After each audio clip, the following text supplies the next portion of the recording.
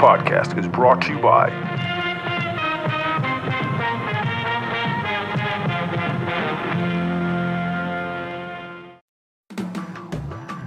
If you or a loved one ever find yourself on the wrong side of a jail cell, Cherry Bail Bonds is here to help. Don't just sit there waiting for justice to prevail. Give Max Cherry a call and get out on bail. As a retired police officer in bail bonds with over 20 years experience, I've seen what happens when suspects don't get bailed out. I opened Cherry Bail Bonds to be the swift hand of freedom good people need when trouble comes a-knocking. Max and his discreet team don't judge how you got into the situation. They put their focus on getting you out of it. They'll handle the details and use every connection to post your bail fast. Call Cherry Bail Bonds the moment hot water finds you. I'm always on call to offer my clients a quick way out. We'll help you stay out of the system and get you back with your family where you belong.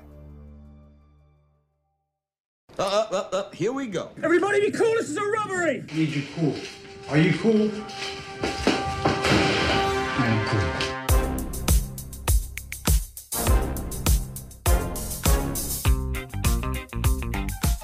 Are you gonna bark all day, little doggy, or are you gonna bite? Oh, I'm sorry. Did I break your concentration?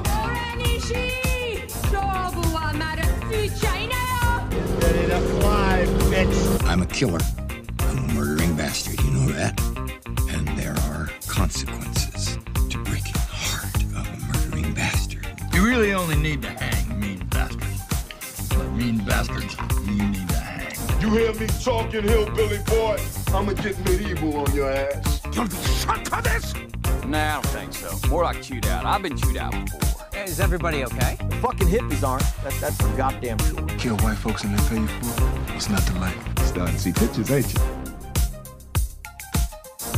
Gentlemen, you have my curiosity. But now you have my attention. Welcome all you inglorious bastards to another edition of Pulp Reflections, the monthly series dedicated to taking a retrospective look back at Pulp Fiction as it turns 30. I'm your host, the Reverend Scott K, and on this month's episode, aptly titled, Oh, Those Pulpy Ingredients, we will be taking an in-depth look at some of the films that influenced Pulp Fiction to see how these ingredients helped to build this amazing cinematic masterpiece. Joining me for this discussion is a newcomer to the show and co-host of the Film Geek Time Machine podcast, Mr. Austin Kennedy. Welcome, Mr. Kennedy, and may Tarantino be with you always. And also with you. Yeah, thanks for having me on. It's a pleasure to be on. I've been a big fan of the podcast, so thank you. Well, I'm very excited because since you've been a fan, then I have like I want to say like a stable of like I think a Tarantino stable. Like I keep bringing people back, and I love all the people I've had on in the last 2 seasons, and gotten really good friendships out of them. That's one of my favorite things about podcasting is I become good friends with the people I podcast with. Even though I've never seen them in the flesh, I've seen them like I'm seeing you now on a screen, but yet I've had some of the more rewarding conversations that I've had in my adult life with some of these people, just being able to share a love of things. So it's been an awesome experience for me. But for this season, I really wanted to bring on new voices. I've got a lot more females on this season, which is I'm really excited for because Tarantino's not just for men, and he's a big proponent of the female and empowering them. So I really wanted to bring on more females so we could kind of get the female perspective of what they think about Tarantino. You are not one of those guests, but you are a newer voice, which I'm super excited for because 2 reasons. One, it gives me a chance to reach out to other areas of the podcast universe that may not know I exist. And it also allows me to introduce people who follow my show to shows they may not know exist. So I like to do that handshake. I really like that passing on of being able to find ourselves into new spaces, but also help other people find spaces they didn't know were out there. So that being said, why don't you tell us all about your podcast and what you do?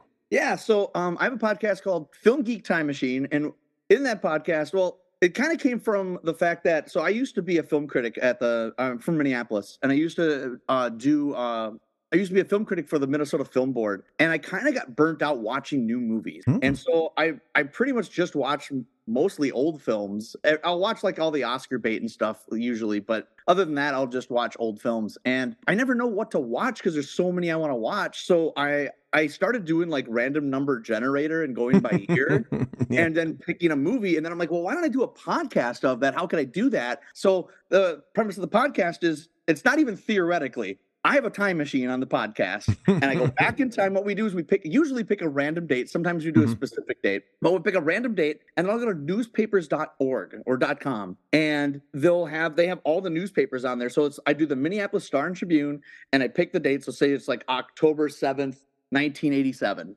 and we'll go and we'll look at that date and we'll see all the movie times from that. And I'm like, okay, at noon we're seeing this, at 2 we're seeing this, at 5, oh, we can't do that at 5 because that takes 20 minutes to get to that theater. Like, so I really do it like we're doing a movie. Yeah. Because I used to do that in the 90s. I used to just see like 5 movies a day. I would jump from theater to theater and try to go see different movies. So I thought I would go back and do that. And then I brought on my friend Tim, and he's not really, so I'm the film guy because I went to film school at MC in Minneapolis, but he's just a guy that likes movies. And if he hates a movie, he will yell about it. So I'm the one that does all the facts, and then he comes in and so we kind of have a yin and yang about that, which is kind of fun. So I just recorded one for 1947. We go from anywhere from the 20s. Wow. So we do have one. It will have aired by the time this airs. We're doing one where we're going to the day Pulp Fiction came out in Minnesota and not see Pulp Fiction. So wow. We don't see it. So, Yeah, we did that too at the end of season 1. Because we're on season 2 right now. The end of season 1, we did. We went to the day Star Wars came out and didn't see Star Wars. Wow. Yeah, I like that.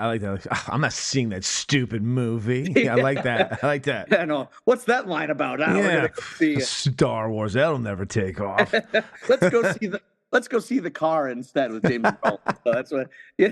Well, we'll do everything. We'll go see prestige films. Like upcoming, I'm going to be watching one for 82, and we're going to watch the theatrical cut for Blade Runner.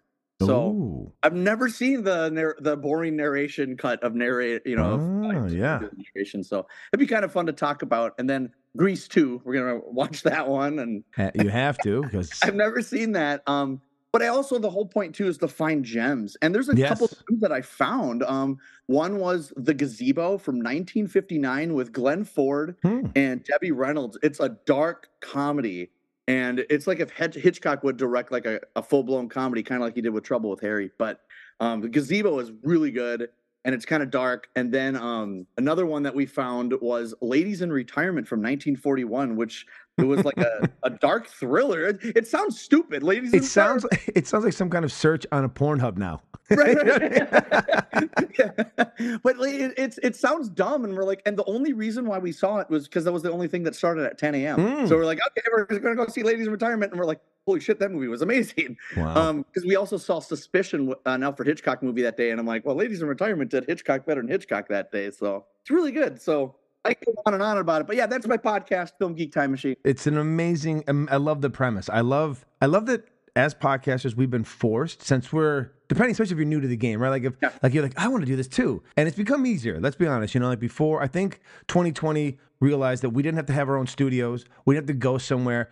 You could buy very inexpensive equipment and do it right from your own home and do a really good job with it. I always tell people who ask me about, my audio sucks this and that. I'm like, go back and listen to 2020 interviews with Tarantino on podcasts, and it sounds like he's on a dial-up phone. Like he just, like for a guy who's so stuck on having perfection in his films, when he goes on an old podcast, it's like he's in his grandma's basement on a dial-up phone, and you're like, where's he talking to them from? Like, why can't he get a good audio? He's a bajillionaire. He's got shitty audio. So, but to have these new concepts that you have to come up with, because, you want to be different than other people, but it does make you kind of go, all right, how am I going to do something new under the sun? And I really love that what you've come up with. That's one of my favorite new ideas I've heard. And I'm now kind of jealous that I didn't think of it first. I'm kind of like really jealous. I'm like, damn, that's an amazing fucking idea.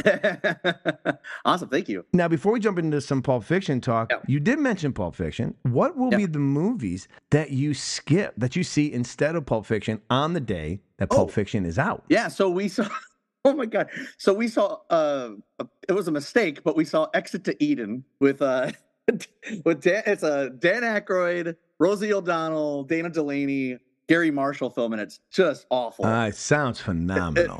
It's so bad. Much better than Pulp Fiction. I knew it was going to be bad, but so me and my co-host, we kind of picked together. We each pick a couple movies each, and he was like, I showed him this poster, and he's like, yes. And I'm like, no, it's going to be bad. And he's like, oh, because he wants to watch bad movies. Yeah. I'm trying to find the gems. He wants to make fun of bad movies. Then we did Wes Craven's New Nightmare. Oh, yes. Which that was my first time seeing it, and I kind of liked it. It wasn't bad. Yeah, it's not a bad. It was a neat concept. It was kind of a meta movie, and I liked that.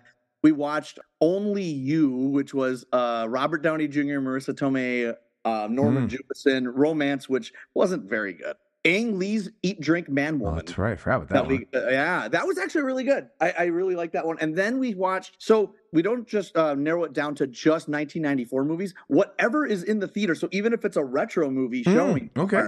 So it's funny, this is fitting because this is a Tarantino connection. We saw Switchblade Sisters. Nice.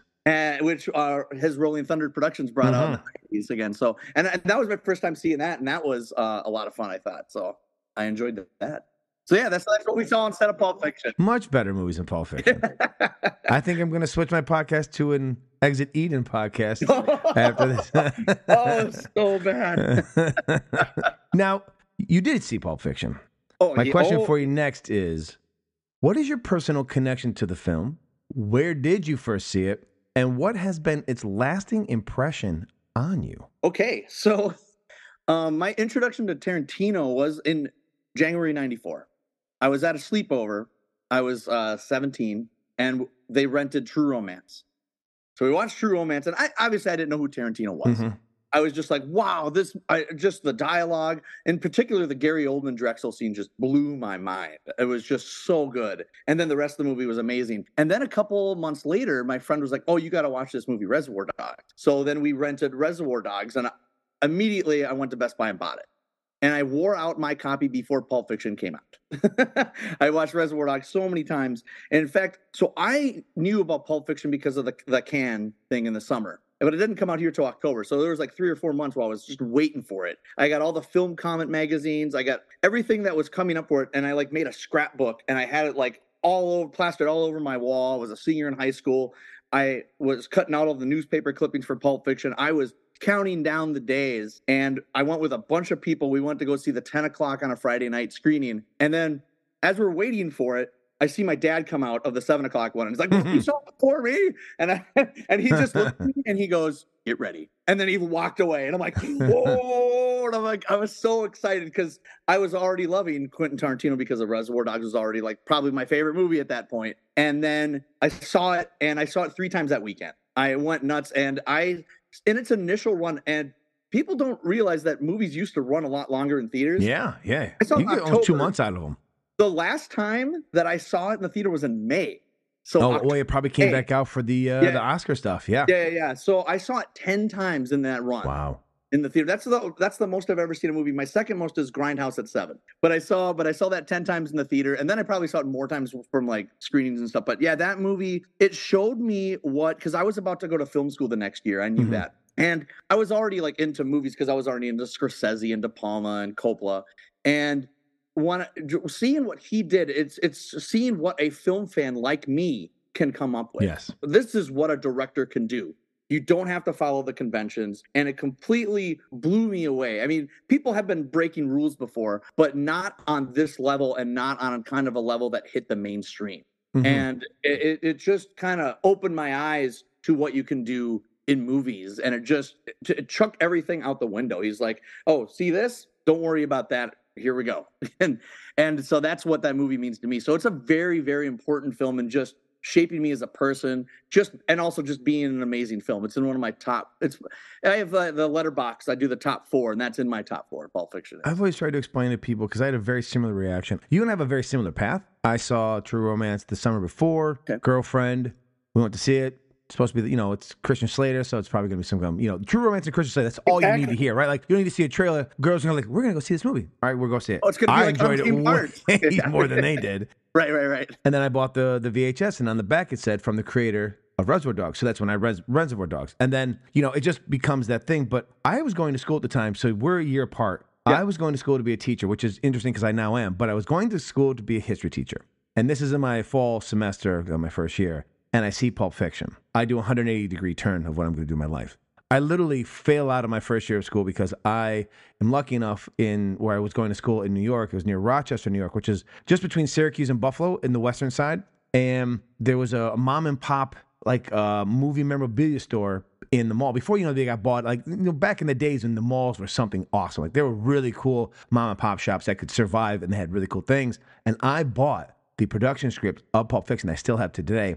and I taught myself how to start writing on a word processor. And from that point on, I was in that I was going to do movies. So long story short, I went to film school, did all that stuff, and now I teach this kind of stuff to kids in middle school. So they're getting their intro level stuff. So it's worked its way around in a very long circle, but very similar journey. But when you say that it changed your life, some people think I'm insane when I say that. But if you're a film fan of a Gen X generation and you were our age and you saw that movie, and we came up from the 80s, kids, they were great movies when we were kids in the 80s. And, I'm going back and revisiting them in some of my other podcasts. And, some do and some don't hold up. But that's okay. But there was nothing that I watched in my youth that changed my perception of film like Pulp Fiction did. And we talked about the last episode, which you haven't heard yet because it's not out yet. It will be by the time people hear this one. But it changed film for the 90s. It changed film forever. Now, some of it's kind of swung back a little bit back to the way of the 80s where we just worry about blockbusters and shit now. So there has been a bit of, unfortunately, pendulum swing back. So we could use another Tarantino-esque kind of film to swing us back. But I mean, the 90s don't happen. To me, the 90s are like his and everyone else's 70s. Our parents' generation, early Gen X, late boomers' generation of the 70s being their movies. The 90s were ours. And the 90s movies, I will put up against almost anyone, like the Pepsi Coke challenge, that the 90s movies can handle. There's a lot of amazing films that came out in that decade that, could go toe-to-toe with some of the greatest of all time. And it's because of not just Pulp Fiction, but Pulp Fiction was the movie that it broke through the noise. It legitimized independent film. It opened the door for guys like Fincher and Paul Thomas Anderson and all that stuff. Not that they wouldn't have been great filmmakers, but would they have had the opportunities that they got because they were now allowed to be writer-directors or, really take projects that most people wouldn't have touched in the 80s with a 10-foot pole. So I'm just glad to hear another person say that Pulp Fiction changed your life, because when I say, people go, it's just a movie. I almost want to punch him in the face. Like, to you, it's just a movie. To me, it was a fucking experience. It was an eye-opening, come to Jesus moment. Like, it was when the briefcase opens up and there's the glow in the light, that's what Pulp Fiction was to me. I was like, I can't describe it, but it was there, So I'm glad someone else also has the same feeling. I'm sure I'll find more along the journey of this season because we're solely talking about this movie. Let's ask our guest some fucking questions. You're new. So this year, though, everyone gets the same guest questions because they're all Pulp Fiction related. All right, here we go. Number 1. All right, our first one. Who is your favorite character from Pulp Fiction? So it's funny because, you sent me these questions and I'm like, I really had to think about it because I never really thought about it before, because it's Pulp Fiction, everything's great. But I'm actually gonna say Butch. Oh, and the reason why is because he's driven by pride, and it's so funny because Marcellus says "fuck pride," and that was almost. I feel like Butch took that as a challenge and said, "Well, because of pride, he ends up conquering at the end, and because of that, so he kind of comes through. So that's kind of his drive. Like he almost." Saw it when he was asked to take the dive. That was a personal threat on his character. And he said, you know what? Fuck you. I'm going to take your money and then I'm going to kill your guy and I'm going to run out with your money and I'm going to make even more money because I'm going to bet against myself. It's like, and so that's just a bet against the fix. So I feel like that just seeing him and then but there was consequences, obviously. Yes. He had to go through. He had to go through like a rite of passage. Yeah, he had to earn the watch. That's the funny thing is he had to earn the watch. Yeah. Pride be damned. That's why he turns around. He had to earn the fucking watch. Yes. And anyone who's always like, well, why did that happen? I'm going to go, did you not hear fucking Christopher Walken eloquently explain to you he had to watch up his ass? He's got to hide the watch up his ass to earn this thing. Pretty much. So he had to go through the rite of passage. So I just feel like, and I really just like his character and I think it's good. And I really like, and I know I was listening back to your podcast and I actually really like the relationship between him and Fabian. And Fabian gets such a hard... I secretly have reached out to her to see if she'll come on. I don't know if she will. I would love for her to get a chance in the sun. I don't think she's as bad as everyone gives her shit for. No. And so, but what I like about that, what I like about their relationship is because I've seen people like that where you got the super tough guy, but then, oh baby, it's okay, like with with his girlfriend. And so like that made sense to me, and I kind of like that dynamic of him just like. But then when he's away, he's like, and all the fucking things, Or how he screams at her, like, you stupid fucking bitch, and throws the TV. He goes, that's okay. It's okay. You forgot to watch. It's not your fault. It's not your fault. Or, or did you get your blueberry pancakes? It's just like he's trying to, it's great. But yeah, I think that for that reason, I think that's my favorite character in Pulp Fiction. Number 2. What is your favorite song from the film's soundtrack? Now, I have a buddy who hopefully maybe by this time I've had him record this because he always says to me, that's some motherfucking hard questions. So I want to have him as my little lead for that because I like asking these hard questions because it's like, who's your favorite kid? And they're standing in front of you. You're like, oh, man. You know? That's exactly what all these questions are. But yeah, so I'm going to say it's Comanche by the Revels. That's the Gimp scene. Yes. Like when the ba-da-da-da-da-da-da-da-da, it propels you like something's about to fucking happen. But then when he gets up and he's going through, the music's still playing as he's looking at all the weapons in the shop. And just the way, and then when he looks up and he sees the sword, and then it starts again with a da-da-da-da-da-da-da-da, and you're like, holy shit, here we go. It's like, so even when I just hear that when I'm not watching the movie, I mean, it immediately brings me to that scene in the film. Like, you can't unsee it. I mean, pretty much with all the songs in the movies. Well, yeah, there are a few films whose soundtrack and movie have married itself so synergetically together. Where if someone played the song in the background going by in the car, you're not thinking about, oh, that's cool in the gang song. You're thinking that's when they changed the channel in the car to jungle. You know what I mean? Like, it's hard to break those songs away from those moments.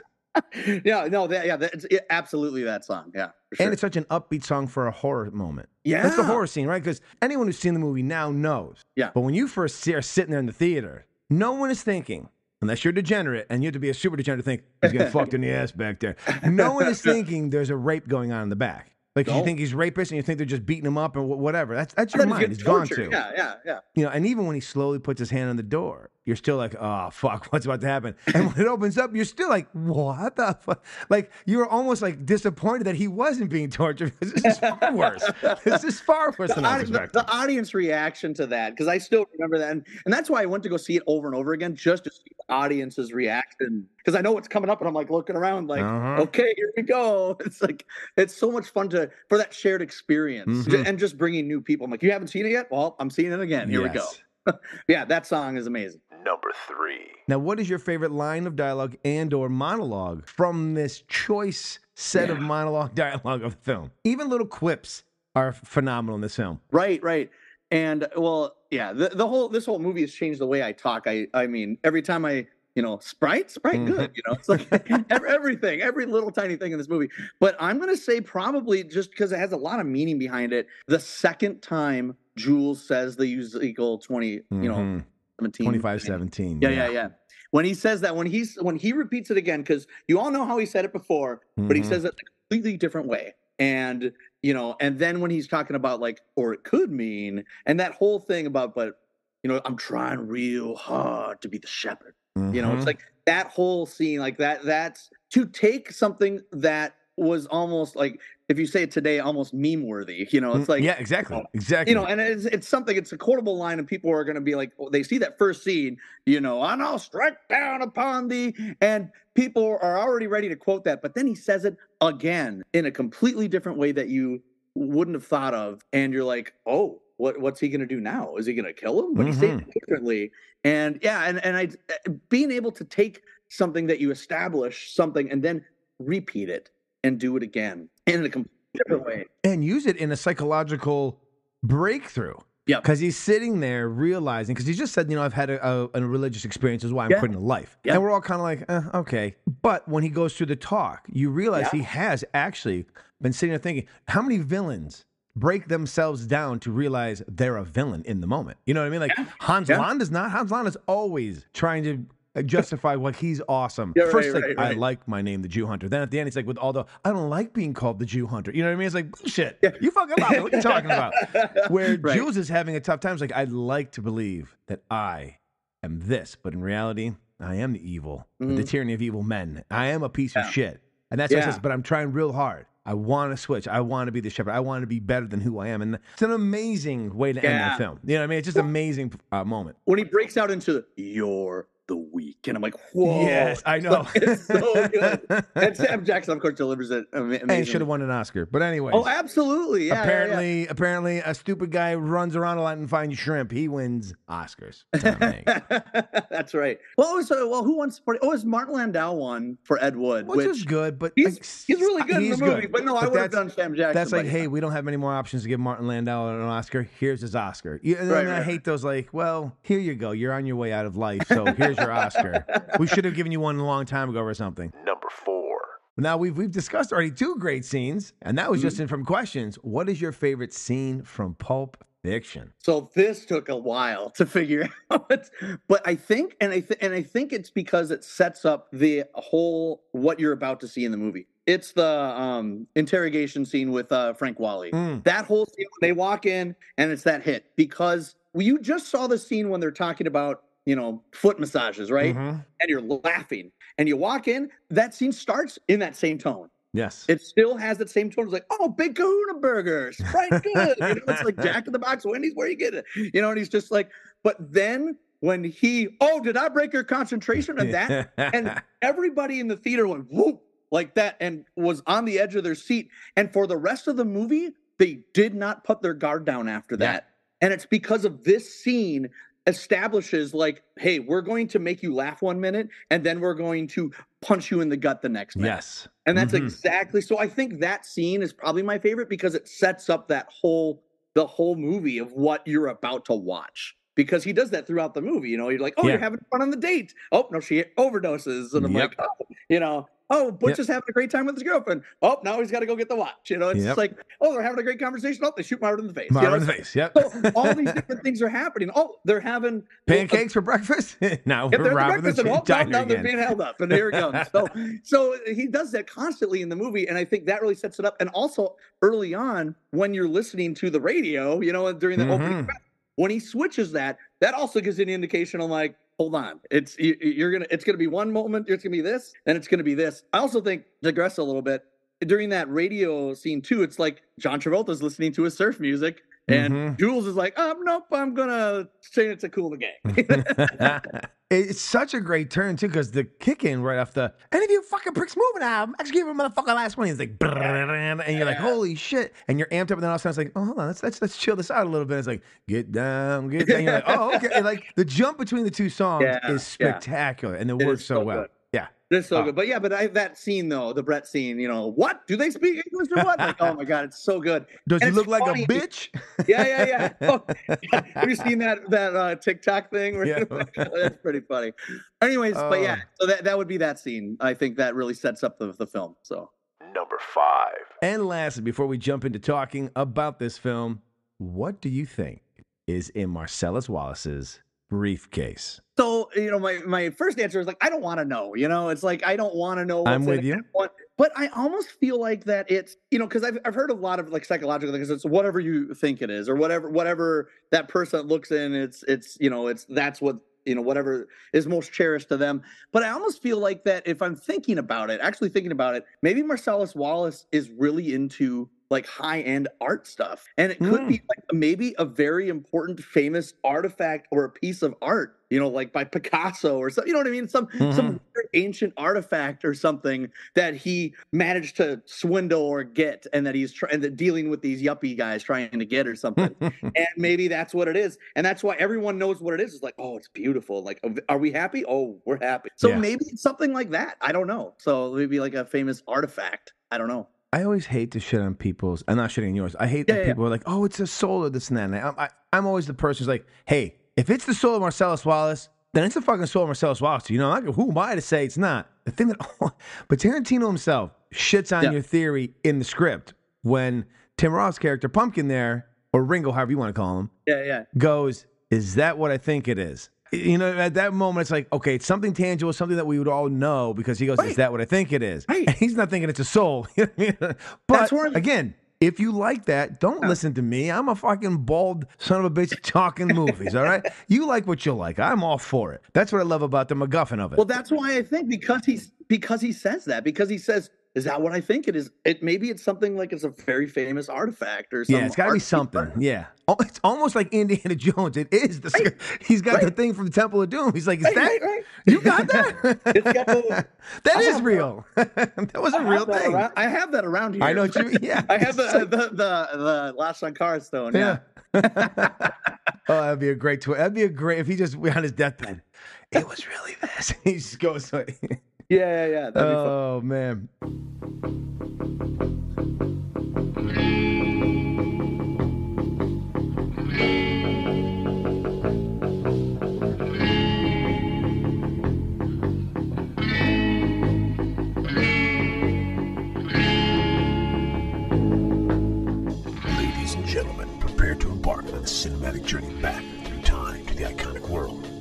Fiction.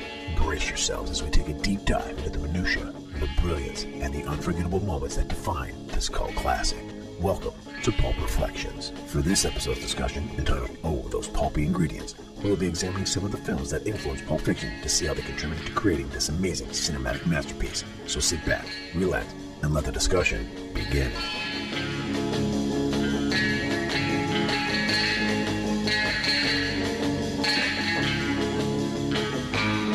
Now, there is no other director before or after Tarantino who gets as much scrutiny for the references and homages that litter the entirety of the body of his work. Maybe it's because he is the most vocal about them, preferring to sing the praises of the films that inspired him rather than quietly bury them into his movies in hopes you don't see how his sausage is made. Now, whatever the case, no one gets more shit for this than him. Now, his critics say that he makes a habit of liberally lifting specific shots, characters, plot elements, or entire sequences from earlier films that he admires, essentially remixing great moments in cinema for his own movies. They see blatant homages like Pulp Fiction's Twist Contest referencing 8.5, or Mr. Wolf inspired by Curdled as crossing the line into unoriginality.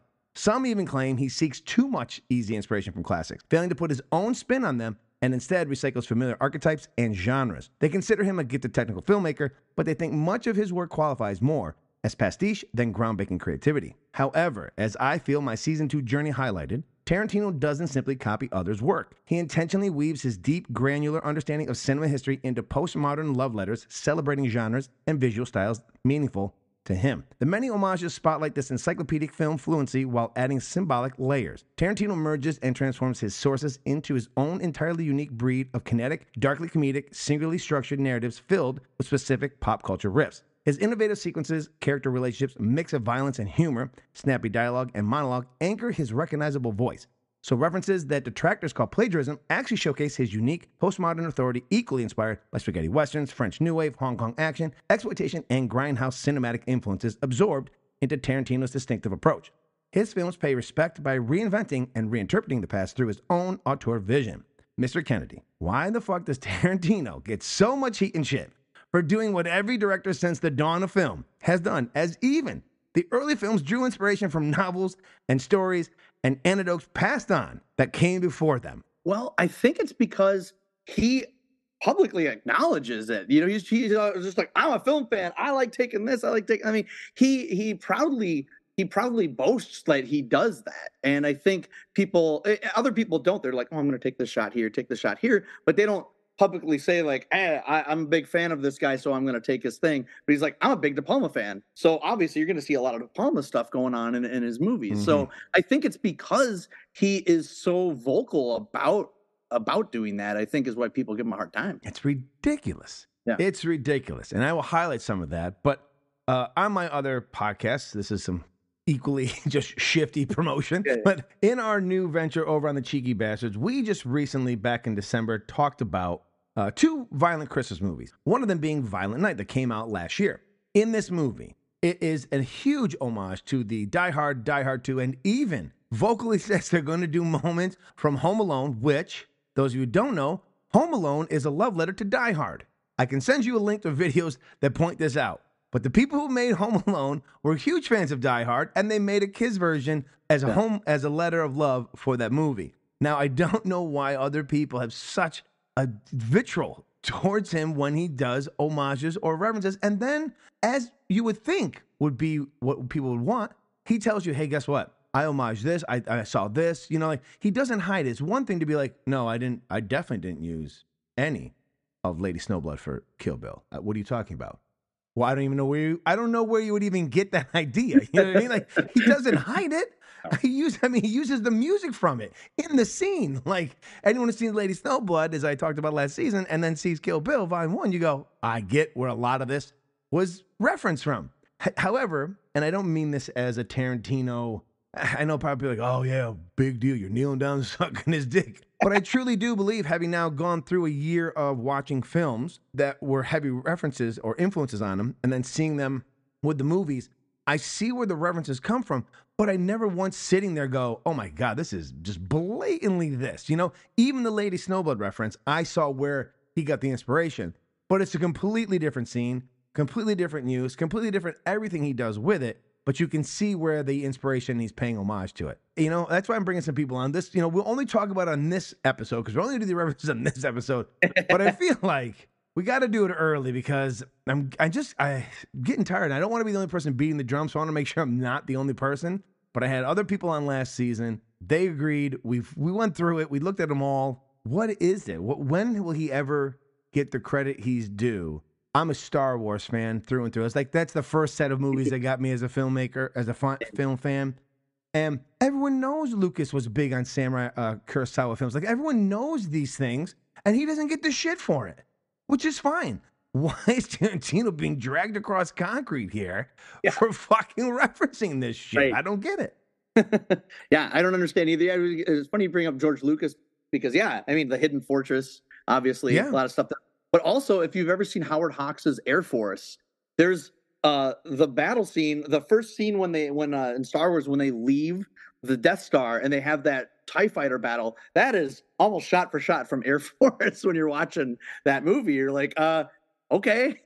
But but people don't give other filmmakers as hard of a time, I don't think, as Quentin. So usually when I bring up Quentin, they're always like, oh yeah, he just kind of rips everyone off. And I'm like, come on, it's just like, he's just a film fan. He's taking all the stuff he does, especially in Pulp Fiction, and he puts it in a blender. And he's like, this is what comes out. This is what happens when a film fan makes a movie. You get all these ingredients and boom, they come out like this. Well, it's interesting because this is not to be political, but the way people talk about how they hear things about Tarantino and probably have no information. It's a lot of like what our political world is here in America. Not a lot of people have information. They hear quips, they hear some things, and they take that hearsay as fact without checking it. They're too lazy to actually look into it. It's like, it's easier to grab onto the thing you heard because it already gives you the confirmation bias you were looking for anyways. So you just go, no, that's the way it is. And you go, well, did you look this up? And you go, no. Have you seen Lady Snowblood? No. Well, then how do you know he ripped it off? Oh, I just know. Ah, so you're a fucking idiot. That's what you're saying to me. Gotcha. Now that we know where we're at, I'm going to stop talking to you because you're a fucking moron and your mouth breathing is probably going to be contagious and I got to step away from you for a minute because you're an idiot. The Good, and the Bad, and the Ugly, Mario Bava's Black Sabbath, and Abbott and Costello Meet Frankenstein. I think Good, and the Bad, and the Ugly is probably obvious, all right, why it's been such an influence to me. Black Sabbath, actually, Mario Bava became one of the first directors that I got to know by name because I saw Black Sabbath on late night television and would kind of look forward to seeing it pop up again. He's a great Italian horror filmmaker. And then I started noticing other movies in the TV Guide that had his name, and they all had this big, cool operatic quality about them. And I have to say, it was both, I think, Sergio Leone and Mario Bava that got me thinking in terms of shots, as opposed to just, I like this movie. Oh, this guy did a movie I like. Well, I'll see another movie that guy does because I like that movie, as opposed to just recognizing the name and hoping that another good movie would come out. I actually started recognizing a cinematic style and a signature and a quality in the movies that was just beyond a good movie versus another good movie or a not so good one. So even when I would see a Mario Bava movie I didn't like, I still recognized the style and that same operatic quality. Abbott and Costello Meet Frankenstein that was probably my favorite movie when I was really, really, really young. And the thing about it, why I think it was so influential, is I remember at that time period, my two favorite types of movies in the world were monster movies, and in particular, I guess the Universal monster movies from the 30s and 40s, 30s, and screwball not screwball comedies, but physical comedies. Like Abbott and Costello, I loved them. All right, every kid I knew at that time loved Abbott and Costello. But Jerry Lewis, Abbott and Costello, Laurel and Hardy, I thought all those guys were great, and those were like my favorite type of movies. I love W.C. Fields too. I was crazy for W.C. Fields. And so when I watched Abbott and Costello Meet Frankenstein, it seemed it bended my mind about the fact that my two favorite genres, even though I didn't know what the word genre meant, all right, could be put into one movie. I didn't know that you could do that. I always thought there's this kind of movie and then there's this kind of movie, and it was like chocolate and peanut butter. All right, hey, you got your comedy in my horror film. Hey, you got your horror film in my comedy. Hey, pretty good. But the fact that I was even, at a little boy at 7 or 8, or maybe even younger, making genre distinctions, not knowing that, because I literally thought, wow, this is the greatest movie ever. My two favorite types of movies in one. When it's scary, it's really scary, and when it's funny, it's really funny. And I guess I've been trying to do that a lot the whole rest of my career. Now, I could spend an entire season on just cinematic influences, references, and homages that exist in this film alone. Instead, we're going to spend the remainder of this episode discussing and examining some major ones to once again decipher if Quentin paid homage or blatantly ripped them off. Now, first up is Black Sabbath from 1963. The Italian horror anthology film Black Sabbath consists of 3 separate horror stories with different characters and plot lines. Tarantino and his co-writer Roger Avery directly modeled the non-linear narrative structure of Pulp Fiction on this format. Pulp Fiction tells several interconnected crime stories out of chronological sequence, featuring different protagonists. Just as in Black Sabbath, Tarantino and Avery wanted to create jolting transitions that surprise the audience as the film jumps back and forth in time. They highlight the connections between characters that may seem unrelated in their separate stories. For example, the audience discovers that Vincent Vega and Jules Winfield, the hitmen in the first story, cross paths with Butch Coolidge from the third tale. The unexpected intersections between ostensibly standalone stories in Black Sabbath intrigued QT and Roger. By borrowing its anthological structure, they can move episodes of Pulp Fiction forward, backward, and sideways in time, keeping viewers off balance and riveted by the intricate plot web. The film's fractured timeline and surprise reveals about hidden links between characters have become signature Tarantino narrative techniques ever since. Now, Mr. Kennedy, in your opinion, does Tarantino adapting the non-linear storytelling device of Black Sabbath as not only his narrative structure for this film, but many of his films that have followed, do you like it? Do you feel it's gimmicky? Or is this just now who Tarantino is? That's just who he is. So, no, I've seen Black Sabbath. I've seen that probably like 20 years ago. It's a cool movie. I like it. It's really good. Yeah, I don't think obviously he didn't rip it off. He's just like, oh, I like anthology films. Let's do an anthology. So I recently was just watching, because I was watching, not even just because of this podcast upcoming, but I always look up YouTube videos of Quentin and stuff like that. I was watching him talking about coming up with the idea of trying to do Pulp Fiction. Originally, he wanted to do it with Tony Scott. He was like, hey, Tony, I want you can direct one of the scenes, and Roger's going to direct one of the scenes. Yes. I'm going to direct the scenes. And then it ended up being like a singular voice because he was taking characters from this story and this story and this story. I'm like, maybe I should just direct the movie. That's just my next movie. But the way he does nonlinear, and one of the most influential things when I first started liking Quentin when Pulp Fiction came out was watching the Charlie Rose interview in 1994. That was a big deal for me. I remember taping it and watching it over and over again. And he talks about that, where it's like, are you just trying to be different? He's like, no, because in a novel that it just goes back and forth like that, you wouldn't even question it. But because it's in a movie, you haven't seen it like that. People are like, oh, it's a gimmick, but it's not. And he was just trying to make it the norm. He wasn't trying to, do something radically different. He was just like, why can't it be this way? I don't think he was trying to make a statement. He was just like, this is just the way it should be anyways. He nonchalantly did it.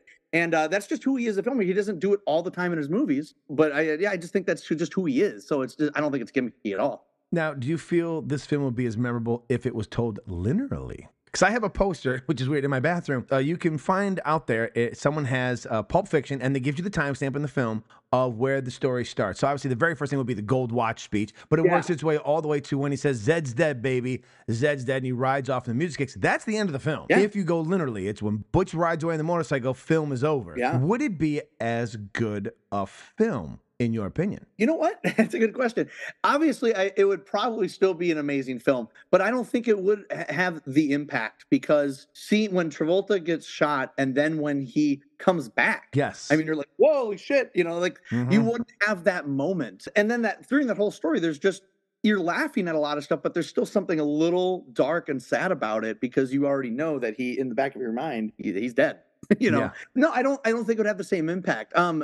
Would it still be good? Absolutely. It would still be an amazing movie, I bet, because it would still have the writing, the directing and stuff. But I don't think it would have that strong of as an impact on the viewer, I don't think. Well, it also would not end, and it would be in the beginning of the film, your statement that you said about Samuel Jackson revisiting his speech that would not end the film. And we would have that powerful moment early, and we would just have this, I don't want to say comedic moment. It's still, what Butch goes to at the end of the film is a good third act. It would still be a very powerful, holy fuck, third act. But I do like how that's put in the middle, and then we get Marvin. You know, and then we get the Marvin part towards the third as well. So, but so there you go. That would be a different take on Pulp Fiction. The other thing is we'll talk about it for when we talk about John Travolta. When you hear this, we've already talked about it, but for the character study, John Travolta would have had a better character arc in the linear version because he starts off as a douchebag.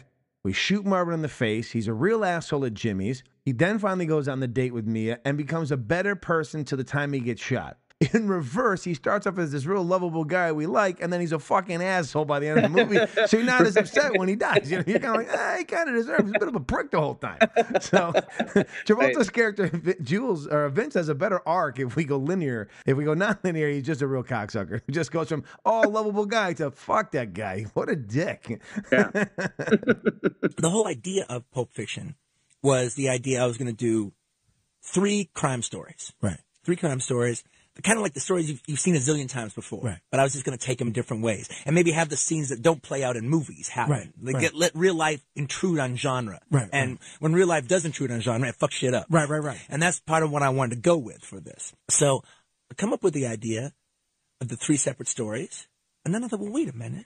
They don't have to be that separate a story. What if it all takes place in a certain community of criminals? And it's Los Angeles. We're going to make a Los Angeles movie like the way people make New York crime movies. Right.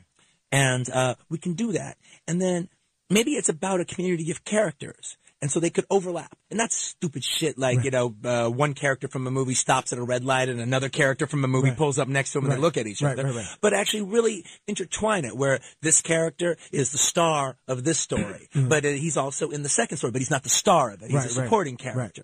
And somebody small can be the star of the third story. So that's where I got the idea of overlapping them and actually having it be one story, 3 stories about one story. But then, so I write the first story, which is the John and Uma stuff. Right, yeah. And then I write the second story, which is the Bruce stuff. Right. And then it comes time to do the third story. And the third story was a completely different story than was in the movie. It was about a black Bonnie and Clyde. Right. A group of bank robbers. I was also thinking at one point, in the middle of the script, that maybe that would be a good part for Fish and Queen Latifah. Wow. Be a couple, black bank robbers. Right. So, after writing the first story and the second story, it came time to do the third story. And I didn't have enough time to interject a whole new story into the piece. And beside the fact, I didn't think I had time after 2 stories to introduce new characters that, the audience didn't know yet. And I was writing it in Amsterdam at the time. And I thought I fucked up. I mean, I've got through like 2 stories and here I am. My third shit don't work. Wow. It ain't going to work. I'm here to tell you, it ain't going to work. Well, shit, what the fuck am I going to do now? Wow. That's the whole idea was 3 stories. But what I did do at the beginning was I had the whole section with Jules and Vincent when they get that briefcase. Yes. And they talk that shit with that guy. Yeah. And I had the thing where they were in the car and the gun goes off, blows the guy's head off. And that kind of ended it. And so now I'm thinking about it and I go, well, wait a minute. I don't have time to start a whole new story. Right. But what if I just go back to that one? Yeah. Finish that. And it's not so much a story, it's like how their morning ends up. Wow. So let me just, let me take it all the way to almost to the point where I had it in the script at the beginning, but stop before they get in the car and blow the guy's head off. Right. And then we start with that. They blow the guy's head off, and it's how they deal with that morning. Right. From that point on. Right. And I thought that was a good idea. Fantastic. And actually, it was such a good idea when I was writing it that I was almost thinking I'd fuck shit up by having such a big epic. I go, this could actually be one of the quirkiest, smallest crime movies ever made about these guys just trying to get blood off of their fucking, and brains out of their hair. Right. But, but that's how it kind of worked out. One story just didn't work at all. I just continued the other one, just finished their day, and voila, Pulp Fiction. And there it is. All right, now our second film is Bonnie and Clyde from 1967. This 1967 crime thriller opens with 2 people, a male and female, discussing how a life of crime is more rewarding than living the normal day-to-day mundanity of everyday life. Clyde tries to convince Bonnie to join him in a life of crime, while in Pulp Fiction, Pumpkin is trying to convince Honey Bunny that their current criminal ways need to change or they're going to wind up dead. During both scenes, a waitress pops in and out, and by the end of the scenes, our male characters have convinced their female counterparts to see things their way. By emulating Arthur Penn's opening jolt, into a character's narrative, Tarantino shakes audiences into the immediacy of his crime story from the first second. In interviews, Tarantino has acknowledged drawing deliberate inspiration from Bonnie and Clyde's unsettling zoom-in to Dunaway's intense face, using it to introduce his own plotting criminals with equal verve. Besides grabbing viewers' attention, like Bonnie and Clyde, the opening scene also establishes Tarantino's playful, non-linear storytelling style that will fracture the film's timeline. These allusions show how he relied on previous crime classics while finding his own creative twist to launch a definitive modern pulp experience. Mr. Kennedy, I spent the last season examining numerous films that influenced Tarantino's films to see if he referenced them or blatantly ripped them off. Now, Pulp Fiction is the tip of that spear due to its enormous popularity and its place in cinematic history. It has been dissected like no other film. QT detractors beat the drum for him being a hack who just rips people's movies off and copies and pastes moments of them into his own films. A majority of the rest of this episode, we'll be trying to decipher which side of the coin we feel he lands on with Pulp Fiction. Homage or blatant theft? In your opinion, do you feel he stole this moment from Bonnie and Clyde, or do you feel he paid homage to it and its own? I think it's homage. I think it's homage. I think it's its own. Bonnie and Clyde, I love that movie. Mm-hmm. I also do I also teach at a middle school too, and I do film history classes. So fantastic. Yeah. So and he's bald, folks. You can't see that he's bald. We're both now currently wearing glasses. We may be twins. I do adult community ed too, and I do film history classes for that. And I show Bonnie and Clyde a lot. So it's I love this movie. I just think it's one of those movies that he saw the diner scenes, and he was just like, oh, he just got the idea. I don't think he ripped it off. I mean, how many? Agreed. That means every diner scene ever made is a rip off Bonnie and Clyde. I mean, come on. It's like I don't think it's it's just two people talking about crime and stuff. And I don't know. I just think he saw that and it made it its own. So yeah, it's an homage. Thank you. I agree, but again, people think I just beat the drum. And I sent you the link. So there is a link up there. Now, maybe I'll put it in the description so you can see people going through the references of the films. And one of the scenes they put side by side is they will show part of Bonnie and Clyde alongside of the opening of Pulp Fiction. And there are similarities. You have to be fucking blind or have a head contusion not to see there are similarities. But in the same respect, they are completely different. Bonnie and Clyde don't jump up and say, every motherfucking freeze or kill every motherfucking one of you. That does not happen in that. And I like that he used this because when we first sit down and watch this film, Pulp Fiction, and it ends there with that cold open, as everyone calls it nowadays. That cold open. We don't just go right into the titles. We give you something. You forget about that scene for 2+ hours because you're sucked into Vince and Jules. You forget about this opening moment. Until, I'll be honest with you, now that I know this movie, but even for a while, when you're still at the diner, I'm so enwrapped in the story, I forget they're at the same fucking diner that these two assholes are until they jump up. And then I'm like, oh my God, how did I forget about this? This scene had me on the edge of my seat when they jump up, and then we left it, and I forgot about it for 2 hours. Yeah, as soon as you hear that, Garcon, coffee, and you're like, oh shit. Like, oh yeah, here we go. So I too am in agreement with you. It's just such a great opening moment. Like it really is. And it goes into like a motif. He opens his first film with an amazing dialogue sequence in Reservoir Dogs. And then he goes ahead and obviously the opening of Reservoir Dogs is a better opening sequence because we are now learning about these characters briefly. And then we're just going to be thrown into a world of never being able to know them again. And we're going to get these little moments to try to decipher who do we think of the characters who are missing are alive, dead, who's the rat. Like, it's a great way of him to slowly kind of also lay some breadcrumbs in it and have an amazing opening. And then we just jump into someone being shot in the back of a car. And this is similar. It's like a reverse. Like we took the shot in the back of the car and we started that in the beginning of the movie. We're like, okay, we're going to all of a sudden jump into a crime. And then, we leave you. And now we got cool music. We got this thing. Oh, here's 2 hitmen. And we're going to follow these 2 hitmen. Oh, wait, here's a boxer. Oh, we're back to the 2 hitmen again. He's like, where are we going? And then, boom, we land on them at the end. And like you said, the movie would not have the power it does. And I think maybe this now, us talking about this opening scene, shows that. Without this moment, we can't cut from it and come back to it. We have to somehow interchange it by using it as the opening and forgetting about the other conversation. Yeah. We can focus on this and we'll come back to the conversation. So now we know who these 2 people are and we have an entire movie to meet the other people. So when we get back, we already know who they are. We don't have to fucking worry about learning what the fuck are these 2 assholes over here robbing a coffee store.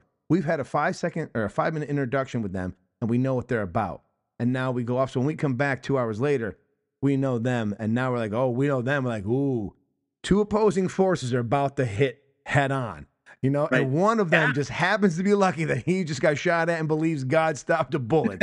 Because otherwise, as he said, you'd be dead as fried chicken. On any other day, yeah. On any other day, 20 minutes earlier. If Marvin hadn't been fucking around and told us about the guy in the bathroom, I don't see Jesus. You're seeing Jesus right now.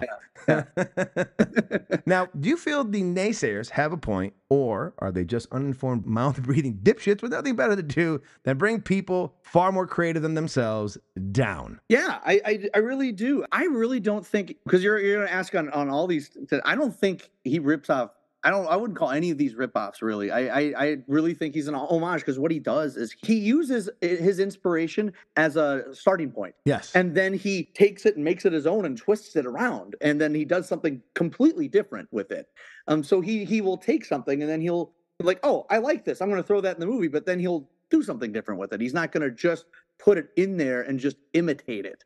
So he doesn't imitate things. He takes things and makes it his own. And to me, that's an homage. Mm-hmm. That's ripping it off, in my opinion. And something that they would do, there was a lot of, this is really weird reference here, but Spy Hard.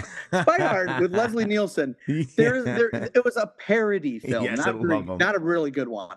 And the best thing about it was the Weird Al opening sequence, the title sequence for the Spy Hard. But anyways, what they did in that movie was they referenced Pulp Fiction by just simply having Leslie Nielsen put on like a long-haired wig and a ponytail, and then had the female lead dress up like Uma Thurman, and they do the dance. They don't do anything with it. They just do the dance.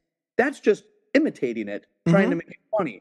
That's different than taking something and making an homage to it. So he's not imitating. He's making it his own.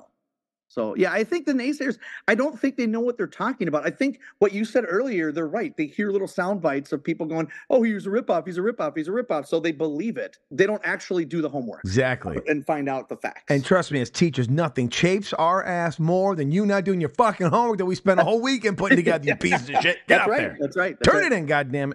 It's a very frustrating thing. I think he would win every Iron Chef show. And what I mean by that is every dish we've ever eaten, whether it comes from, which is what I love about America, what other people don't, but the melting pot, all these cultures bringing in stuff. We fuse things together. We try new things. Nothing is technically new under the sun, but people put their own spin on it. And that is exactly what I believe he's doing. He is a master chef who's taking all these ingredients and putting them in. And it turns out to be something far more spectacular, more times than not. And he would never, in his mind, I think, put himself above the filmmakers who come before him. He would just hope that he's doing their stuff service. It's almost like, thank you so much for making this. It influenced me as a child. I now have a reference and knowledge of film that I never thought I would. And I'm going to take what you taught me and I'm going to do it better, because that's what the teacher wants. They want to pass it on to the next person to become the master. That's the whole fucking point. Yeah. And I think he has done that magnificently. Yeah. And it's why I'm a fan of his. Because of what he does. Because it's a different way of cinema that I'd never seen before. And I can see 27,000 copycats, but no one can copy his style, because if they could, and this is what me and my buddy Steve say, if it's so fucking easy, why don't we have more Tarantinos? Exactly. If it's so fucking easy, all you naysayers, why do we not have more? Because maybe one point in the season, we're going to talk about the ones who tried and failed to be like him, and you'll see just how fucking hard it truly is to be Tarantino and do it like he does it. Yeah, there's only one. There's only one person. Only one. And, yes. And it's ridiculous. There's obviously people that try. Boondock Saints. But there's people that try to do it and fail at it. And but yeah, it's no one else can do it like he does. He's incredible. This place, a coffee shop. What's wrong with that? Nobody ever robs restaurants. Why not? Bars, liquor stores, gas stations. You get your head blown off sticking at one of them. Restaurants, on the other hand, you catch with their pants down. They're not expecting to get robbed. Not as expecting anyway. I bet you could cut down on the hero factor in a place like this. Correct. Same as banks, these places are insured. Manager, you don't give a fuck. He's just trying to get you out the door before you start plugging the diners. Waitresses, fucking forget it. No way they're taking a bullet for the register. Busboys, some wetback, getting paid $1.50 an hour. Really give a fuck you're stealing from the owner? Customers sitting there with food in their mouths. They don't know what's going on. One minute they're having a Denver omelette. Next minute someone's sticking a gun in their face. See, I got the idea. The last liquor store we stuck up, remember? All the customers kept coming in. Yeah. You got the idea, taking their wallets. Now that was a good idea. Thank you. Made more from the wallets than we did from the register. Yes, we did. A lot of people come to restaurants. A lot of walnuts. Pretty smart, huh? Pretty smart. I'm ready. Let's do it right now, right here. Come on. Right. Same as last time, remember? Your crowd control. I handle employees.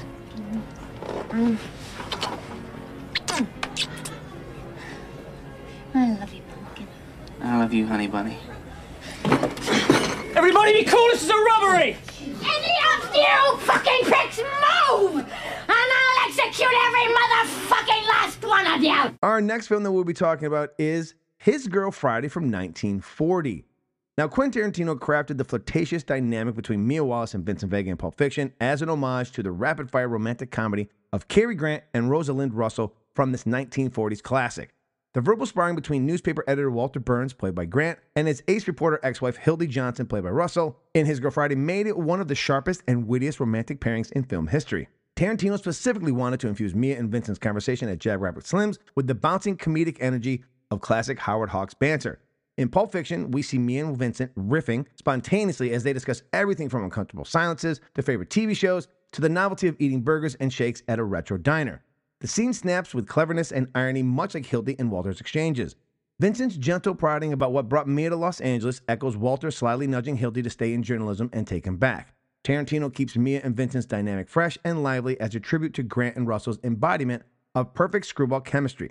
The director didn't want typical first-date conversations, but sparks flying between opposites attracting, with colorful digressions revealing personality, just as His Girl Friday did inventively for its era with machine gun repartee. Mia and Vincent's mutant offspring update that classic battle of barbs and magnetism between reluctant lovers for the 1990s.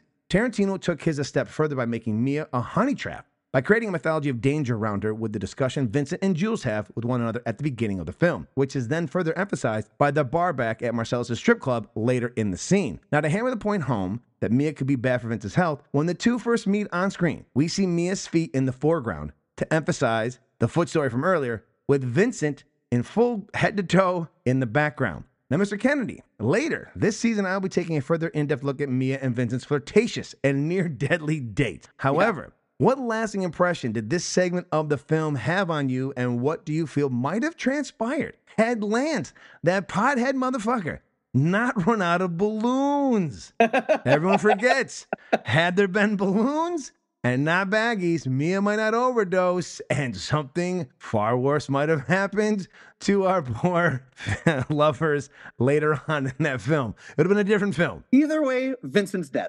You know, Vincent dies. One way, it's a bit like, oh, you should have talked shit to Butch. And another way, it's like, oh, you shouldn't have fucked Mia. Right, exactly. So, yeah, no, exactly. That's what would have happened. I mean, it was definitely going towards that way. Travolta, obviously, with his little monologue in the bathroom going like, you know what?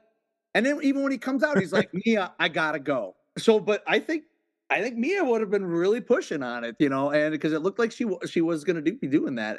And I don't think that's the first time. I don't think that's the first time. I kind of got the impression that she has done this before with other people. Or other people have been maybe Rocky Horror. I don't know. Maybe Tony Rocky Horror. She likes the big boys. She likes the big boys. Well, the way she talks about that, like the way she does that when she denies it, and she's just like, really, the only thing I touched was his hand at my wedding, and she does that little face like, and I'm like, really? Sure. I don't know about that. I don't know because it sounds like she's intrigued. Like, ooh, did it involve the F word? Like she was actually kind of into it. So I don't know. Well, it's funny is she says the only thing he shook of mine was my hand. Yeah, but that's shook. That's a different term. No, that is shook. Cool. You shook. The only thing he shook of mine was my hand. That didn't mean he didn't tap something. I'm just saying, shook and tap are two different things. Yeah, right. I mean, if you would, put a gun to me and go like, what is your actual opinion? I think she did have sex with Tony Rocky Horror. So, well, we'll discuss further in the season, but since we're talking a little bit about it here, but if you watch the film, and this is intentional, and this is, these are these little layers. So again, this is where I'll say that to the detractors, you don't know what the fuck you're talking about, because these films are layered with subtext and foreshadowing. Every scene that Mia and Marcellus are in together, they do not talk. They do not share any kind of loving anything with one another that a normal man and woman relationship would have together. There's never a single moment that we feel the two of them are actually engaged in some kind of a relationship, or at least one that is of loving nature, right? So she probably is unfulfilled at the time, or again, we don't know their character either way. We don't know what's happened between them. Maybe she has done some things that, are kept secret that other people in the know. He has been in Amsterdam, so he doesn't know, which is why they do share a little bit of a laugh there. There is an insider information that not everything's there.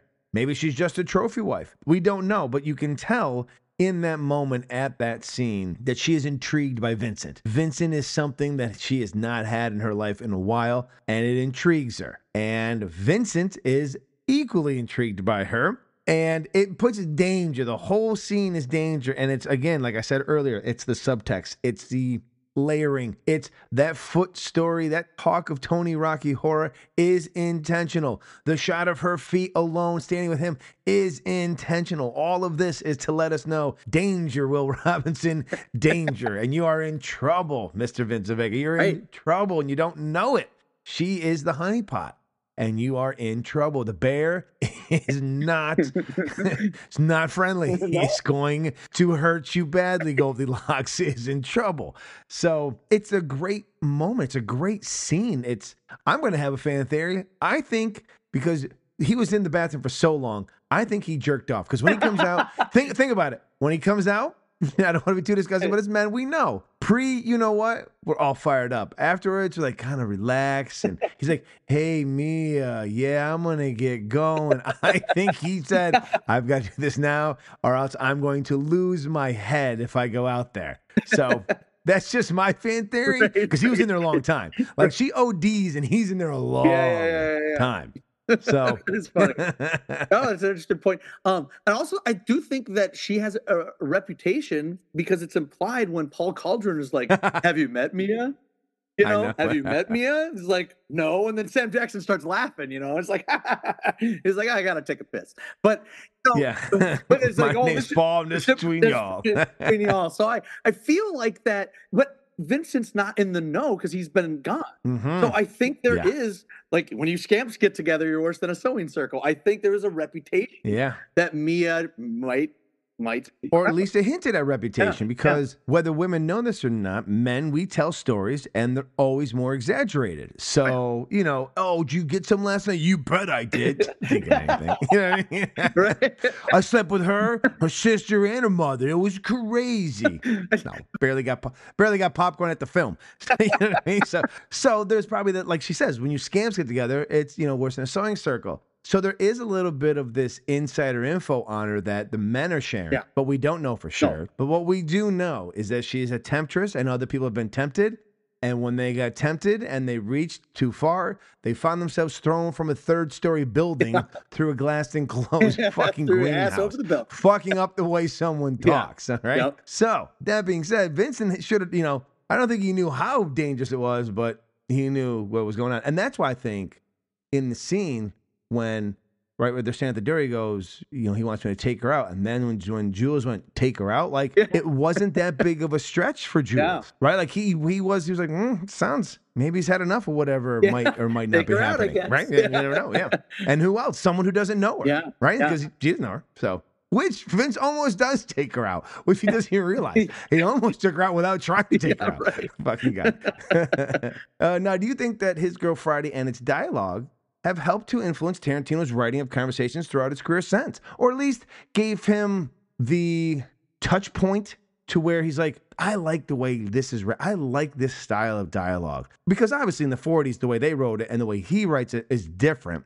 There's not a way to get away with the N-word and motherfucker every 3 seconds. Like he can so poetically put in, but I think he liked this quick fire back and forth, human-esque like element of talking as opposed to the old standard, everything is for story and exposition, as opposed to still being able to do those things without us knowing. Because it is foreshadowing and exposition that we learn about Rocky Horror. We need to know about him in order for things to happen. But he's so subtle with how he gives us the information that will come back to be important without it just being like a hammer over the head. You know what I mean? Like they always talk about in movies, like, I know how to do this. And then Austin's like, well, of course this is going to come back that you know how to do this. You know, like, that gun can only shoot a wolf in the asshole. The moon is at 3/4. And you go, sure enough, a wolf is getting shot in the asshole at some point in this film. Otherwise, we don't have this line of dialogue. There's no point for What's the 5-finger point death? You know, exactly. And he plays with that too. Like he says it, and then we think, no one's ever going to learn it because Pai Mei dies. And then of course at the end we're like, oh shit, of course she knows. Like it's almost he was like, of course I know it. What are you fucking stupid? Of course I know. Why wouldn't have talked about it? No, so yeah, I think absolutely he's influenced by that. His Girl Friday, I love that movie. I'm also a big Howard Hawks fan because of Quentin. Because when I watched the Charlie Rose interview, he was talking about like Howard Hawks is my favorite filmmaker. So immediately I went and started watching every Howard Hawks film I could. And yeah, he's right. Howard Hawks is amazing. I love him. His Girl Friday in particular is really good. I believe it's like, I read somewhere that it's like one of the fastest talking movies. It has one of the fastest dialogue in that movie. And I think I do see some of the flirtatious things going on there, but I think one of the biggest influences is not even in that scene for His Girl Friday, is the scene between Eric Stoltz and John Travolta before they give the shot. That back and forth, that's like all comedy. Bam, bam, bam. It's like, I'm not gonna give it a shot. You're gonna give it a shot. You're gonna give it a shot. And I need a black magic marker. Like that whole scene is almost like a screwball comedy, and I can totally see. That's where I see the Howard Hawks dialogue is in that scene. A little bit in the Mia scene, but especially for that scene, the shot scene, I totally see Howard Hawks' influence on that.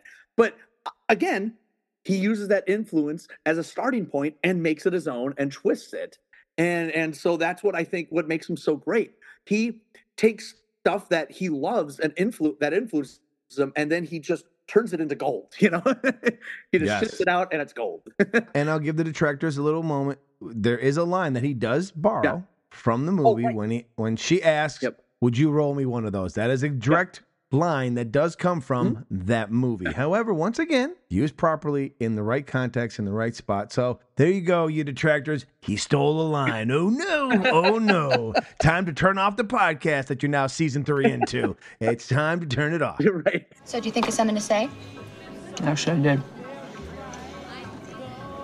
However, you seem like a really nice person, and I don't want to offend you. This doesn't sound like the usual mindless, boring, getting to know you chit-chat. This sounds like you actually have something to say. Well, I do. But you have to promise not to be offended. No. You can't promise something like that. I have no idea what you're going to ask me. So you can go ahead and ask me what you're going to ask me, and my natural response could be to get offended. Then, through no fault of my own, I would have broken my promise. Let's just forget it. That's an impossibility. Trying to forget anything as intriguing as this would be an exercise in futility. Is that a fact? And besides, isn't it more exciting when you don't have permission? All right. Well, here goes. What did you think about what happened to Antoine? Who's Antoine? Tony Rocky Horror. You know him. He fell out of a window. Well, that is one way to say it. Another way to say it would be that he was thrown out. Another way would be he was thrown out by Marcellus. And yet even another way is to say he was thrown out of a window by Marcellus because of you. Is that a fact? No, it's not a fact. It's just what I heard. Who told you? They. They talk a lot, don't they? They certainly do. Don't be shy, Vincent. What else did they say? Well, I'm not shy. Did it involve the F word? No. They just said that Antoine had given you a foot massage. And? And nothing. That's it. You heard Marcellus threw Tony Rocky Horror out of a 4-story window for giving me a foot massage? Can you believe that? Well, I mean, at the time I was told it sounded reasonable. Marcellus throwing Tony out of a 4-story window for massaging my feet seem reasonable? No, it seemed excessive, but that doesn't mean it didn't happen. I mean, I understand that Marcellus is very, very protective of you. A husband being protective of his wife is one thing. Husband almost killing another man for touching his wife's feet is something else. But did it happen? Only thing Antoine ever touched in mine was my hand when he shook it. At my wedding. Really? Truth is, nobody knows why Marsalis threw Tony out of that 4-story window except Marsalis and Tony. When you little scamps get together, you're worse than a sewing circle. Our fourth movie. Now, this is where we're going to start to get into the territory, the waters with which those who do not like Tarantino get frothy, get excited, wrap themselves up in plastic leather and a zipper mask, and get real intense. But we're starting with 8.5 from 1963. Now, in 8.5, Fellini choreographed a surreal, dreamlike dance in an aristocrat ballroom featuring the woman and protagonist Guido Anselmi's life gliding wordlessly to music. The scene stands out for its ethereal atmosphere and visually striking tableaus. Tarantino sought to capture a similar fanciful mood from Mia and Vincent's winning twist performance. Jackrabbit Slim's transforms through nostalgic neon lighting and the soaring guitars of Chuck Berry's You Never Can Tell into a romantic fever dream. The camera floats around with Mia and Vincent, almost trance-like as they gyrate, isolating them in their own world. Vincent was initially reluctant to dance, but soon finds himself caught up in the moment, like Guido, enthralled by the woman enveloping him. The smooth camera movements, perfectly synced dancing, and transportive power of music all directly channel Fellini's flair. The scene becomes a reverie where the awkward gangster and trophy wife lose themselves, exactly the distinctive tone and mood Tarantino borrowed from 8.5 to make the sequence so mesmerizing. Echoes of Nino Rota's score even underscore the contest's final moments. Tarantino fused his pulpy retro style with Fellini's cinematic language to craft an indelible romantic interlude. In my opinion, what separates the two scenes from one another is John Travolta. For those of us who saw this film when it first came out, knew of Travolta from Grease, Saturday Night Fever, and Urban Cowboy, roles that showcase his dancing prowess. Now, I'd be lying if when this dance scene was about to start, I said I wasn't as apprehensive about Travolta dancing in yet another film as Vincent was at being forced into a twist contest. Right. Maybe it's Vincent's transformation from a reluctant dancer to a willing participant, or Travolta's perfectly choreographed sequence, or the use of Chuck Berry's song instead of the standard Chubby Checker twist song that elevated the scene from an innocuous dance scene to an iconic cinematic moment on par with Fellini's, if not more memorable. Whatever the case, the Jackrabbit Slim's twist contest may have been conceived from Fellini's moment in 8.5, but in my opinion, it stands on its own as one of the most iconic dance moments in film history. Now, Mr. Kennedy, what are your feelings on this iconic scene? And is it homage that stands on its own, or is it a blatant ripoff, as all the detractors love to point out that this is the moment? And I'm biased, but no, it's homage. So 8.5, I've of course seen that too, as a film graduate. It's an awesome movie, fantastic. But yeah, that scene, I rewatched that moment, and it is, especially the actress in 8.5, very like Uma Thurman's doing like almost the same movement. Is that so? I wonder. She had to have seen that, or Quentin showed that. Well, Travolta's the one who did choreograph it, so obviously Travolta. Oh, mine is dancer extraordinaire. Right. I mean, he's like the Fred Astaire of our time that people don't really realize. You know what I mean? Like, if musicals were more prevalent, John Travolta's the guy, because he was just a dancing fucking fool in the 70s. Yeah. He even did a dance scene in Look Who's Talking 2. Which yes, which is a terrible movie, but so close to being Oscar worthy though. It was this close.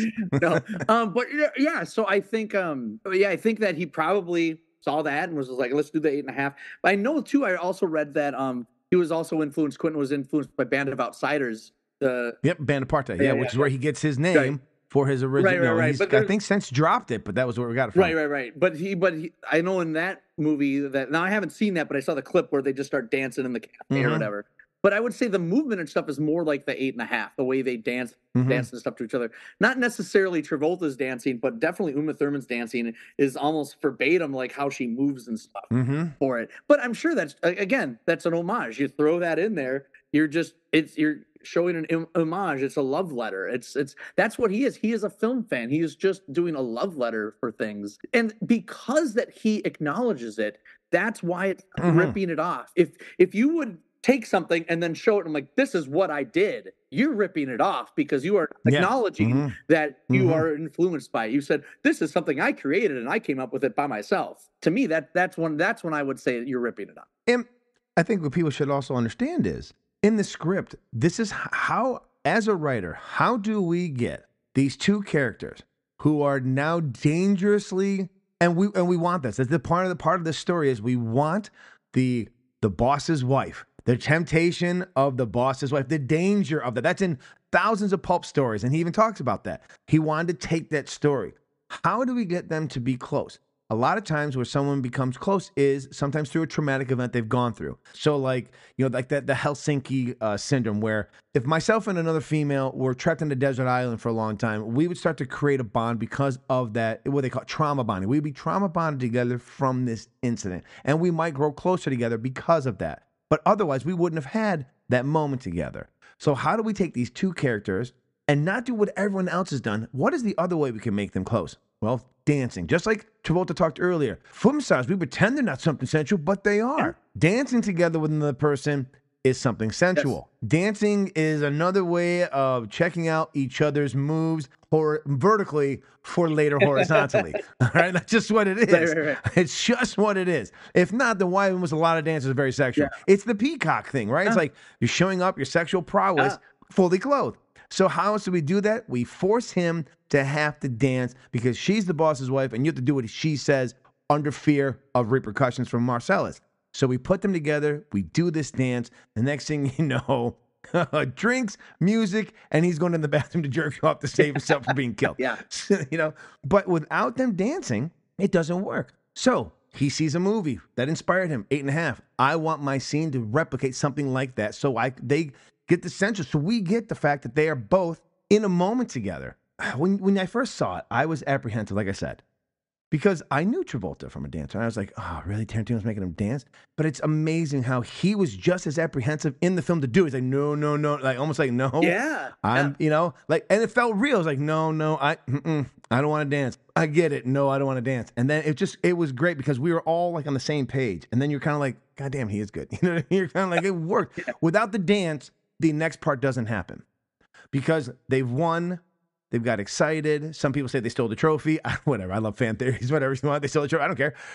Who's telling them no? Right? Who's telling them no? And they come home, and it's because of this moment they have now gotten to that point of uncomfortable silences. Like he says, I don't know if we're there yet. Like because he says it in the book, and then they get there, and she's like I need more drinks. Like she's like you said, she's ready for this. Like oh yeah. She's like I'm taking him home. Marcel's is up doing whatever he's doing. He's not giving me my needs. I love the house I'm in, but I'm going to get what I need to get. And I like this guy. Yeah. He's my kind of jib. He's the cut of my jib. So I just need a little more alcohol lubricant to loosen up. And Vincent goes in and says, nope, I got to take care of something real quick. Right. Because to go back what you said about the dance scene, I think the reason also why the scene watching Travolta that works is because of where he was at his point in his career. Yes. You're watching it, you're like, at this point, he's kind of a has-been. And then when he starts, because before that, you're still watching the movie and I'm like, wow, Travolta's really good. But then when he comes in and he does that dancing, you're like, there's Travolta. He is back. Yes. And that was, to me, that's the iconic moment of Travolta's career is that dancing is like, that he's back now. And then he stayed back, like through the 90s, and through most of the 2000s, he was back. Yeah, and then he did that Scientology movie. Oh, right, the Battlefield. Yeah. But he was still like doing stuff. Like he was still, Yeah, no, agreed. He was on fire. Yeah, because then he would go on to be Chili Palmer in Get Shorty. Get Shorty, Face Off. Another phenomenal. Great. Oh yeah, Face Off, exactly. Now it's funny because you said that, but where does this rank in Travolta's famous dance scenes? Because he dances in Grease, Saturday Night Fever. He dances in Urban Cowboy, and then he doesn't dance through the whole film, but this one moment. I mean, it is one of the more iconic moments of a film filled with them. But you see it in everything. That dance, the two of them standing together, is a silhouette on a ton of memorabilia for this film. Yeah, I think my favorite dance scene is probably in Saturday Night Fever, and it's the scene when You Should Be Dancing comes on, and the dun, dun, dun, and then his friends are like, oh, here he goes, and then he gets out there and he does that thing, and that's probably the best dance for me. The best Travolta dance scene is in that. But then I would probably put Pulp Fiction close second. So after that, what do you think is the more memorable one though? What do you think is the one that's in the lexicon? You know what I mean? In the zeitgeist, what would people go Travolta dancing? What would they say? Grease? Would they say Urban Cowboy? Would they say Saturday Night Fever? Or would they go that scene in Pulp Fiction? You know what I mean? Like, where did this elevate? I guess obviously depends who you're talking to, but I guess the most memorable, when I'm thinking, when you say Travolta dancing, the Pulp Fiction dance scene's gonna come in my head. But as a technicality, that's why I was talking about the Saturday Night Fever. No, I agree, yeah. But yeah, most memorable when I'm remembering it. But though I know some people will probably, depending on what their age is, might go to Saturday Night Fever because of the disco, and you're thinking of him in the suit doing his little, pointing up, thing. That could be iconic too. So that's a tricky question. I would say it's between Saturday Night Fever and Pulp Fiction. My personal favorite's always been Grease Lightning from Yeah, Grease. oh yeah. You're on the cars and Oh, Grease Lightning. It's not a very great dance number, but it's just a great catchy song. It's probably more for me. It's more of the singing than it is the dancing. Right. Ladies and gentlemen, now the moment you've all been waiting for. So world famous Jack Rabbit Slim's Twist Contest. Now this is where one lucky couple will win this handsome trophy that Marilyn here is holding. Now, who will be our first contestants? Right here. Want to dance? No. I do believe Marcellus, my husband, your boss, told you to take me out and do whatever I wanted. And now I want to dance. I want to win. I want that trophy. So dance good. All right. Let's hear it for our first contestant.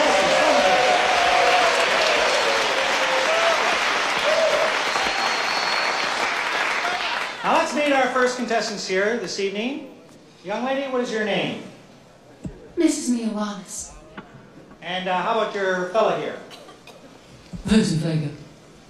All right, let's see what you can do. Take it away. Now, a lesser-known short film that, unbeknownst to some, Tarantino helped produce into a full-length feature 2 years after Pulp Fiction came out, so 5 years down the road. And it didn't get as great reviews as the original short, so, sometimes things are just good in bite-sized bits and not full-length, but Curdled from 1991.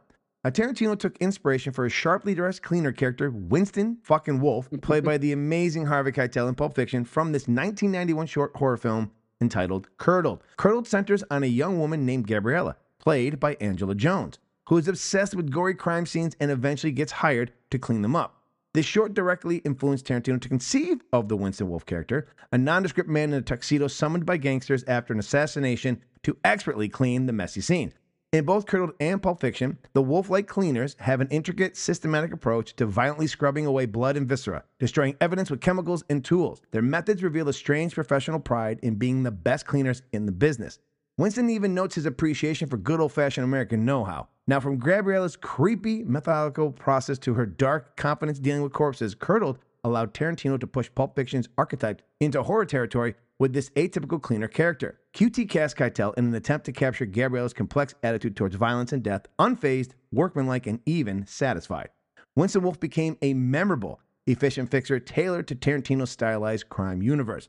Quentin was so impressed with Angela Jones' performance in the short film that he cast her in Pulp Fiction as the sultry cab driver, obsessed, ironically, with what it's like to kill a person, Esmeralda Villalobos. A hallmark of this in every Tarantino film is the amazing side characters like the wolf and Esmeralda that grace the screen. Both Harvey and Angela made the most of their time on screen and created rich, memorable characters. Now, Mr. Kennedy, again, I think this is homage. I don't think anything's ripped off because Point of No Return is a very similar. They have a very similar character in there from Point of No Return, played by Jean Reno. Yeah, Jean Reno. He plays a cleaner as well. So this is not the first person that played cleaner, and we've had a great TV series that was over in England, I think, with the gentleman who plays the farmer in Inglourious Bastards. There was like a season 1 or season 2. I can't think of the name. It may have been called Clean or something. It was a pretty good show, too. These guys were a cleaning service. They end up getting hired for this thing. They don't want to. It's a whole big thing that goes on in there. It was a pretty decent series, but it never seemed to go after season 1. Like, they never picked up the second season, which I really would like to have seen how it concluded. Yeah. So the cleaner thing is not original, and it's not brand new. But this movie, Curdled, obviously brought it to the forefront. And it's cool that it's a female as opposed to a male, which is what we would normally think. And I love Miss Gabriella in this film. She is amazing as a cab driver. So I'll skip the is it homage at this thing. But one of the things that I don't think Tarantino gets enough credit for, and maybe because we all get sucked into, is his amazing side characters. We have great leads, and a lot of these leads get opportunities to resurrect their careers, and we go gaga over them. But he also gets amazing actors who don't need the credit to do side stuff, or even people we've never heard of come in the side. One of my favorites is from Kill Bill, Kill Bill 2, and that's fucking Bud's strip joint boss. Oh. It's calendar time. It's calendar time for Buddy. He's amazing. The amazing Larry Michael Bishop, Parks. right? Yeah, Larry Bishop. Yeah, and the amazing Michael Parks playing our Texas Ranger. He's amazing in these films. Like, there's so many great moments. What is it about his ability to take these side characters and make them so memorable? Like you said, it's the writing that brings forth, again, Christopher Walken again in the role of Vincenzo Coccardi. And also we got Dennis Hopper as the father. And then like you said, we've got the great Drexel Spivey character. Like, and they're on screen, what, 10, 15 minutes, maybe at the most? Maybe. But they echo throughout the rest of the film and throughout his catalog of films. Yeah, no, I love all the side characters. That's kind of why I like a lot of his movies. Like in True Romance 2, I love Tom Sizemore and Chris Penn. They're so great as nickels and dimes in that movie. Love Where them. they're talking to Bronson Pinchot, who's also awesome in that movie too. Bronson Pinchot is. I don't think he gets enough credit for that movie, but when he's crying in the elevator, and Tom Sizemore's just like, I fucking love this guy, Clarence. He's crazy. You know? that cracks me up. No, yeah, Angela Do you want me to Jones, suck his dick? Yeah, right. Oh, who the fuck is Dick? Angela Jones, yeah, she's really good in this. Now, I haven't seen the Curdled short film.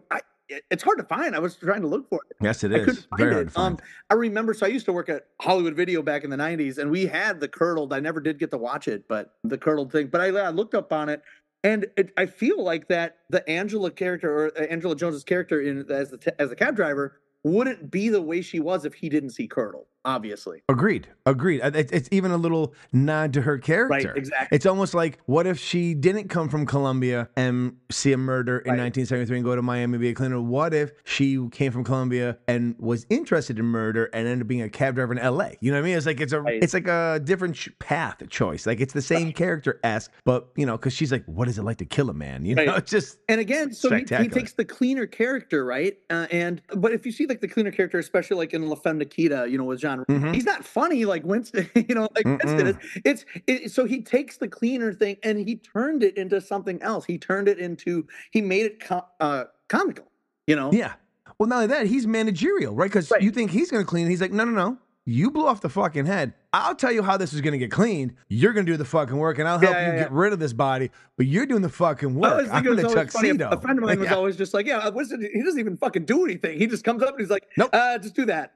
And everyone's like, drink some coffee, sprays him down with some water, and buy some furniture. and funny because then at the end they're both like, hey, wow, you did amazing work. And I'm like, you fucking didn't do anything.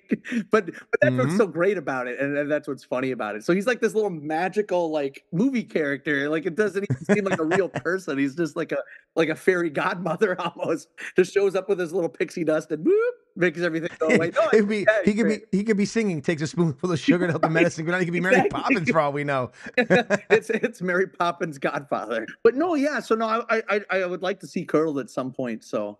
And the short film would be great to see because it's really, like I said, it's hard to find. So, but yeah, Angela Jones is terrific in that, and as side characters go. In fact, it was like they had a connection, you know, and then he comes in and he has a completely different connection with his girlfriend, which is weird. Like, he totally changes his tune. It's almost like that is the ideal person that Butch would want to be with, but then he ends up with her, with the other one. Many have said that. You're not the first. However, I do think like at first he's like scared to death to get the fuck out of there. Yeah. You know, and then he's almost kind of like, why are you asking me these weird questions? Like, he's almost like suspicious, like, did I get in the wrong cab kind of thing? You know, like it's, oh shit, am I in trouble here? And then he'll basically tell her whatever she needs to know so he can get the fuck out of there. Yeah. And then, you know, obviously he's going to be a little flirtatious with her and give her sex money because he knows if she goes and spills the beans right now, he's fucking dead. And she can keep his money. Yeah. So I think he kind of is like, you know, I'm going to give her what she needs. Here's what she needs. A little, hey, you're cute. Here's some money. How do you know, I killed a man. Congratulations. All right, you can get on your way. Three well-dressed, lightly toasted Mexicans. Yeah. What is it like to keep on? Hey, mister. What? You were in that fight. The fight on the radio. You're the fighter? Who gave you that idea? No, come on. You're him. I know you're him. Tell me you're him. You killed the other boxing man. He's dead? The radio said he was dead. Sorry about that, Floyd. What does it feel like? What's what feel like? Killing a man. Beating another man to death with your bare hands. Oh, you weirdo. No. He is a subject I have much interest in. You are the first person I have ever met who has killed somebody. So, what does it feel like to kill a man? I'll tell you what. Give me one of them cigarettes you got up there, and I'll tell you all about it.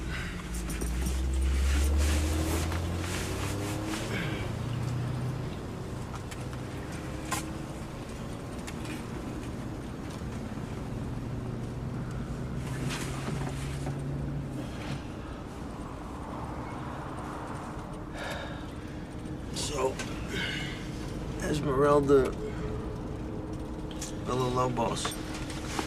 Is that Mexican? The name is Spanish, but I am Colombian. It's some halo you got there, honey. Thank you. And what is your name? Butch. Butch. What does it mean? I'm an American, honey. Our names don't mean shit. So, moving right along. Esmeralda, what is it you want to know? I want to know what it feels like to kill a man. I couldn't tell you.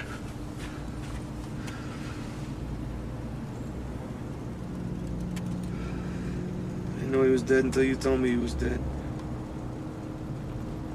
Now that I know he's dead, you want to know how I feel about it?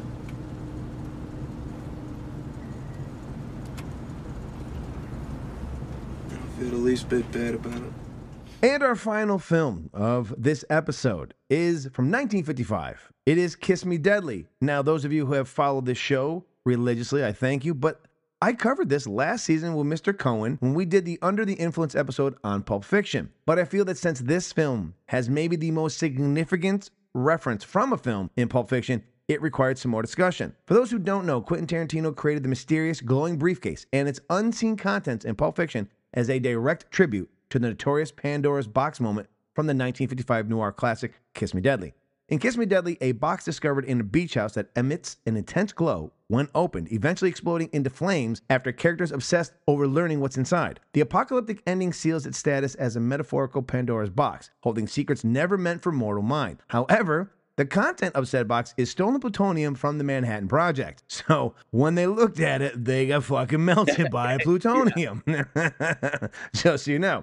Now, Tarantino crafted the Pulp Fiction briefcase as both a direct aesthetic homage to Kiss Me Deadly's conspicuous artifact and a spiritual successor carrying its same symbolic weight. The handcuffed briefcase channels the earlier film's sense of dangers, covetousness, and awe. Its sublime glow beguiles Vincent and Jules, much as the beach container captivated Kiss Me Deadly's Ralph Meeker, with content suggesting untold value or calamity to those foolish enough to pry further.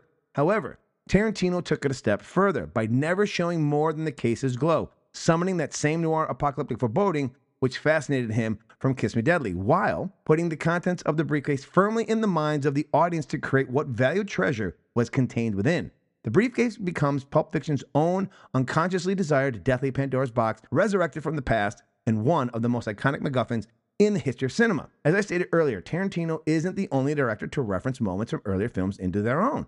In fact, Mr. Spielberg and Lucas referenced this same scene in the ending of Raiders of the Lost Ark, when the Nazis open the Ark and a bright golden light washes over them right before evil spirits melt their fucking faces off. So, Mr. Kennedy, what is the obsession, for lack of a better term, of haters to continue to shit on directors for referencing awesome moments from their own films while also just passing off other ones? And has there been a more iconic MacGuffin in cinema since Marcellus Wallace's briefcase? I think it has something to do, again, with Tarantino's personality. I think it's because he's so right out there and he's like, and talking and showing that he loves movies. And I think, honestly, some people find that annoying. And I think that they want to put him in his place and be like, well, you're a ripoff art. I really Well, think good that's luck. what it is. I think the people that don't like Tarantino don't like his personality. And I get it. It could be a divisive personality because he's a motor mouth. He talks a lot. I'm kind of the same way. I'm like, when I talk about movies, when I get on about movies, I'm like, oh. Yeah, it's hard when you're passionate. It's hard not to come unhinged a tad. Right. Yeah, no, so I think that's really what it is. And to go back, kind of a neat little thing that happened. So my brother used to work at KSTP Channel 5 local news. And back when Kill Bill Volume 2 was coming out, the local critic there, the media guy there, Rusty Gatenby, was like, hey, I'm going to interview Quentin. Is there something I should ask him? And my brother's like, are you going to ask him this, this, and this? And then he's like, oh, I don't know. And then, so I get a call at 5 a.m. and I get a call at 5 a.m. and he goes, so I've just been asked, I'm going to be interviewing Quentin over a satellite interview. And I'm like, what? So my brother interviewed Quentin Tarantino and he was like, what should I ask him? So I gave him questions to ask. But anyways, I asked him like, what was it like interviewing him? And he was like, actually, it was a lot like talking to you. Because you just talk a lot and you just keep going. But anyways, yeah, so we asked him like questions about like, you were going to be Pai Mei. Why weren't you Pai Mei? And why didn't you cast Warren Beatty? Stuff like that. Anyways, but I think it's the personality. I think it's the personality that why people don't like him, and that's why I think that they attack him, because he's so out there and just so like, this is me, and he's unapologetic about it, and me. That's why I love him. So agreed. You know, but I get it that it could be divisive, and you know, granted, he's not everyone's cup of tea. I get it. Now, this movie, I never seen it before. I watched it last night for the first time. It was okay, good. A gut punch of a movie. Holy shit. Yeah, it's a interesting film for the 50s too. I've seen plenty of film noir. I was not expecting this. Like, it starts off right away with young Cloris Leachman. I was like, holy shit, he was awesome in it. And and shows up, but yeah, it was a gut punch of a movie. And I absolutely, he saw this movie and was just, even not just the briefcase, but just the energy of the Pulp Fiction type material. This film kind of has that, and definitely with the Butch character too, a little like Hammer, for sure, like the main character. But yeah, obviously he saw that and he's like, well, I have to put something with a briefcase in it. But again, he takes it. He didn't make it plutonium. He didn't make it people. No, he didn't even tell you what it is. No, he didn't. He just took that idea and threw it in the movie. He's making it his own. He's just taking ideas. He's not ripping things off. It'd be one thing if it was plutonium and it was started, hitting people's head, but it's not. He's doing something else. He's making it where you have to figure out what it is. He's not giving the answers. But yeah, I definitely think this is a really great homage to the movie. And if you haven't seen it, check it out, because this is it's a cool movie. And I mean, since you're a time machine person, I need to watch. Could you maybe tell the detractors at what year did Raiders of the Lost Ark come out, and what year did Pulp Fiction come out, and who stole it first? If we're going to say someone stole it, 81 and 94. Okay, so there we go. Okay, so there you go. 13 years. So Lucas and Spielberg do it. Fucking genius. Tarantino does it. Fucking hack. Yeah, exactly. And funny thing is technically Lucas and Spielberg stole it more. Because, when she opens the box at the end of the movie, the plutonium basically goes active and burns the house down and kills everyone inside. And it's similar to what happens when they open it. It's the glow, and then all of a sudden it releases whatever and kills all the Nazis and melts their face. It's literally direct steal. Yeah. When Vincent opens it, he doesn't start to melt. Like, it'd have been cool though if it happened like that. Like, all of a sudden Jules is like opens the case and pumpkin melts. He's like, ah! or his afro goes on fire or something. Exactly. Oh man. But no, it's probably. And I was trying to think about when I wanted to ask you the question. I can't think, and again, I'm trying not to, I'm trying to, remove myself from the fact I'm a Tarantino fan. I do like other movies. I love film. So all of you out there just think I only watch Tarantino. That's 9, technically 10 films, 12 if you want to go to the whole universe. Yeah. It's not a lot of movies to watch. You know what I mean? You can only watch those so many times. But I can't think of another MacGuffin that has been more debated, more talked about, and more memorable than the briefcase from Pulp Fiction. I think you're right. And we're on 30 years almost. In October of 2024. It'll be 30 years since it came out. And I really sat there and thought about it. Like, 7 has the box, but we all know it's in the box. Yeah, we know it's in the box. I mean, it's a MacGuffin, but it's not a MacGuffin. We know now what's in the box. We know. John Doe even tells him. He just told you. We all know what's in the box. So that doesn't work. And then, like, I just, even at the end of Fight Club, we figure out what's going on between Ed Norton and Brad Pitt's character. One of my favorite movies also is The Usual Suspects. We find out the end.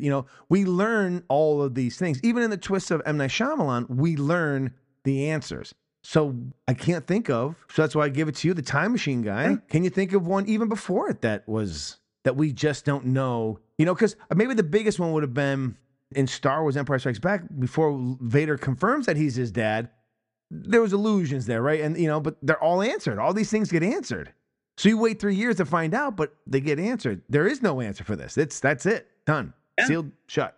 No, I agree. I don't think there is another movie that has done this to this degree, where you're just like, people are constantly debating what's in it. You don't know. Mm-hmm. I love, and it's divisive. Some people like them, some people don't. I love ambiguous films. I love ambiguous endings. Oh, me too. John Carpenter is one of my favorite filmmakers. I think 85% of his movies. I think 85% of his movies have ambiguous endings. All of them. Like even Big Trouble in Little China is an ambiguous ending. Everything's an ambiguous in his movies, and that's what I love about those movies. I love that you have to figure it out for yourself, and I think that's great. And so yeah, I don't think any other MacGuffin has been like this. And again, that's not it's a Tarantino podcast, so of course I'm going to highlight it. But yeah. I really did rack my brain leading up to us recording to think about what other movies have I seen that I'm still like, what the fuck happened there? What was that? And I can't think of one that has lasted or is as powerful or in the conscious mind of people all these years later. Yeah, I don't think so. So take that, detractors. Yeah. We know what's in Kiss Me Deadly's box. Yeah, right. We know what's in the end of we know what's in the arc. Right. So yeah, copy paste. Fuck you. You, flock of seagulls. You know why we're here? Why don't you tell my man Vince here where you got your shit hid at? It's over there. I don't remember asking you a goddamn thing.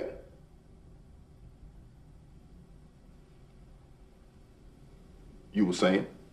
It's in the cupboard. No, the one by your knees.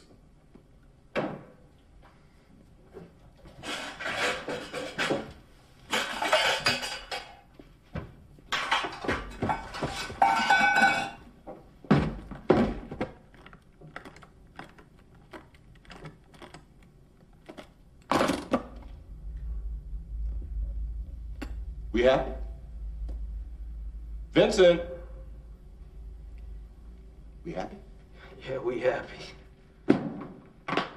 Well, I really appreciate you stopping in. Oh, thanks for having me. Before we let you go, it was so much fun. Yeah. I have 3 questions for the road for you. All right, here we go.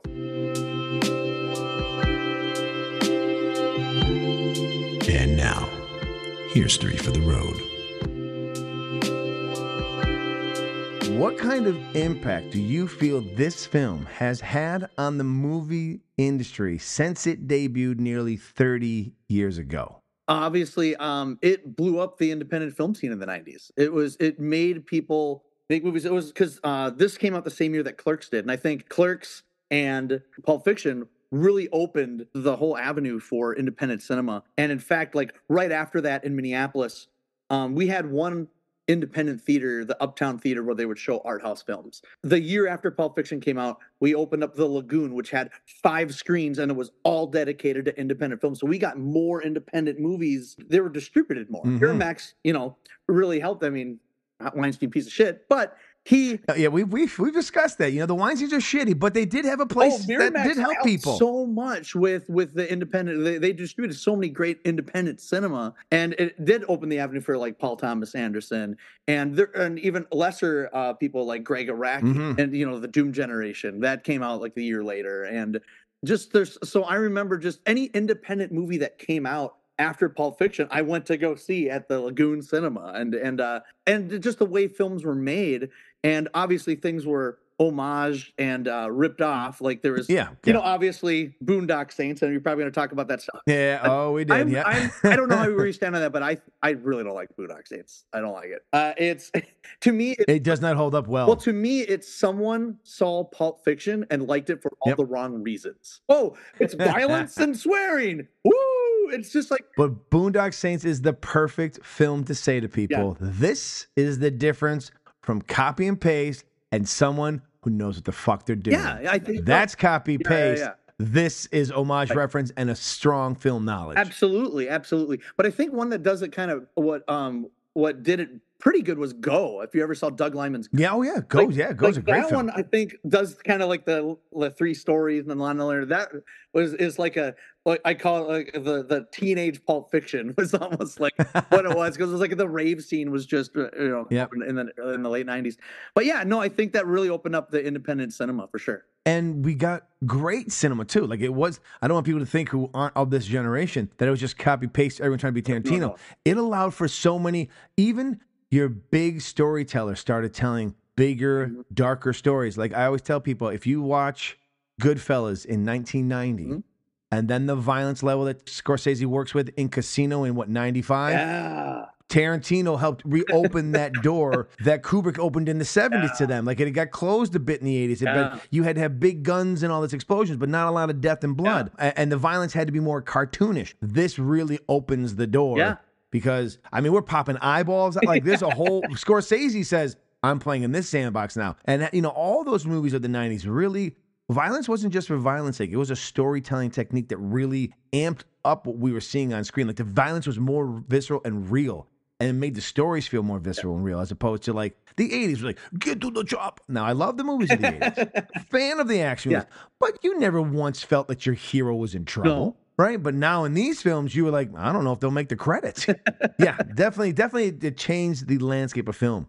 Now, in your opinion, what has been Pulp Fiction's most enduring impact on pop culture? Yeah, that's crazy because there's just so much stuff. Like it's almost like surf music has been married, not just the Dick Dale song, but just been married to Pulp Fiction. When you think of the surf rock, people are dressed in like suits and stuff like that with slick back hair. But there was so much. Like I said, I mentioned Spy Hard. There's all these homages and stuff in pulp culture, and they would show up like in The Simpsons, and they would be like everything, like Family Guy, Robot Chicken. They would do all these different homages, so it was just everywhere. But the thing is, though, it was more of just on the surface, though. It wasn't necessarily the deep characterizations. It's just kind of the fun, cool, hip vibe is what, when people think of Pulp Fiction, oh, it's hip, it's cool. You know, I mean, it's way more than that. But that kind of on surface is what people would think of. You know, it'd be like, oh, it's hip, it's cool. And people would kind of start dressing like that wear the suits. See, I had friends that would dress like Uma Thurman as Mia, like the way that she dressed, with the white shirt, and the black pants. And it definitely had just a phenomenon. And I am glad to say that I'm kind of part of that, because what happened to me in about 18 years ago, I was on Who Wants to Be a Millionaire. Oh. Yeah, I went to New York and I filmed it, but I only went on it because I'm like, I don't know anything about this stuff, but they were holding auditions in Minneapolis, and it was for a movie week, for just movie questions. Oh. So I went on, and it was all movie questions, and Pulp Fiction won me $25,000. Wow. That was my $25,000 question. What was the question? I'm going to tell you, and it's a $100 question. It's not $25,000 question. I was like, are you kidding me? It's what's the name of the restaurant that they go to? And I'm like, that was $25,000. So I got that for $25,000. And if you watch the show, I'm going, as soon as they, in Pulp Fiction, I went like this. I went like that. I'm like, I knew I was going to get it. And I struggled before because the $16,000 question, which I should have gotten, but I ended up calling a friend, and he told me the wrong answer, and I went against him, and I got it. But it was in Hitchcock. What movie did Bernard Herrmann compose just strings for? And the answer is Psycho. But I was between Vertigo and Psycho, and I called my friend. He told me Vertigo, and then I just went Psycho, final answer, and I got it. And then I went on, and then the next question was the Pulp Fiction one. I was like, yes. So so I got $25,000 because of Pulp Fiction. So there you go. Nice. And you met Regis Philbin. No, it was Meredith. That's right. We moved on. 2005, yeah. So I was 29. But yeah, again, pulp culture. It was on a game show. Yes. So it was kind of everywhere, and I still think it is, because there's still like memes of like Travolta, oh my God, yes. like Travolta looking like going back and forth in Mia's house. So it's just everywhere, and it's just the visual style and the music, I think, is what had the most impact on the pulp culture. Agreed. Like the fashion sense and just the cool vibe, because when you think of Pulp Fiction, you're cool. You're cool. You'd be like Three Little Fonzies. Cool. Three Little Fonzies.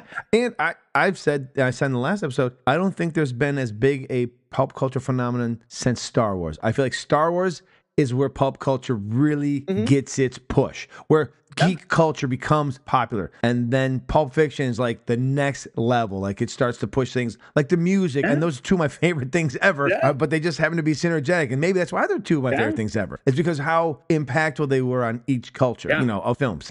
And finally, this is always a tough question. As my buddy Frank says, where does this film rank for you in Tarantino's filmography? 1. It's not hard for me. It's number 1. So I don't think I've talked about it too much, but yeah, Tarantino's my favorite filmmaker as well. And it wasn't until like later on, because when Pulp Fiction came out, he made 2 movies. So I didn't say he was my favorite filmmaker. At that point, it was the Coen brothers for me. They were my favorite for the longest time. That's not a far stretch between to like both those. I would be very surprised if someone's a Tarantino fan and not a Coen brothers fan, because they're cut from a similar cloth, but just a different side of that cloth. Like they both have amazing dark comedy, violence, great character development, but they're just different people. But they walk a very unique line that's exciting. They do. And so that Hudsucker Proxy came out the same year, and I discovered Hudsucker Proxy. That's the movie that got me into the Coens, was Hudsucker. And I went back and then watched Barton Fink and Miller's Crossing, and that it totally blew me away. But yeah, I would say Pulp Fiction for me was the number 1, and then he's my favorite filmmaker. But yeah, it's hard to like rank them as well. I want to answer a question that you always ask other people, but I want to say my most underrated one for me is Hateful Eight. Oh, yeah. I think Hateful Eight is most underrated. It's in my top. So good. Probably my top 3. Good. It's probably my top 3. Me too. It's in my top 3. It's so good. People don't shit on it, but they don't mention it in their favorites.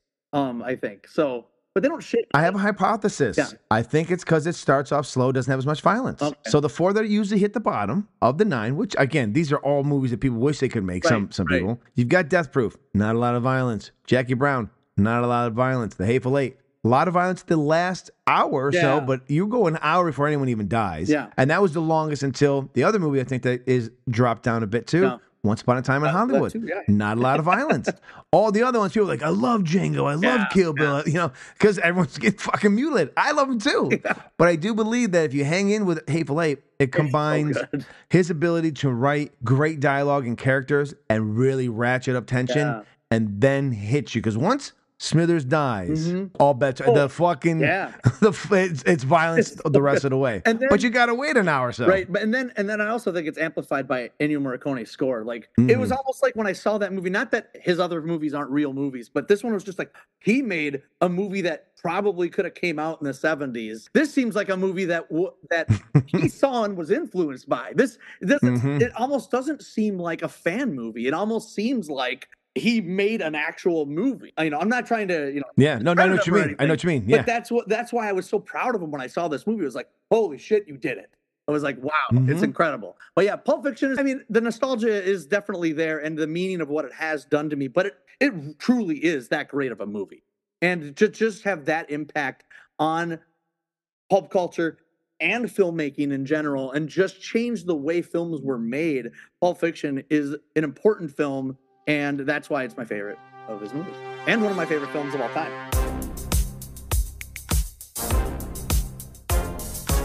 And that's a wrap on this month's edition of Pulp Reflections. I would once again like to thank my special guest, Mr. Austin Kennedy, co-host of the Film Geek Time Machine podcast, for joining me today.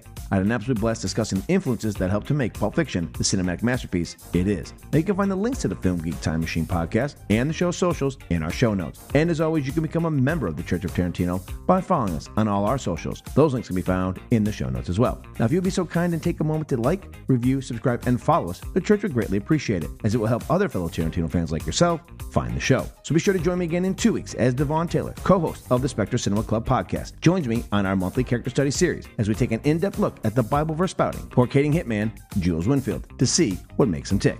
So until then, I'm the Reverend Scott K. May Tarantino be with you always.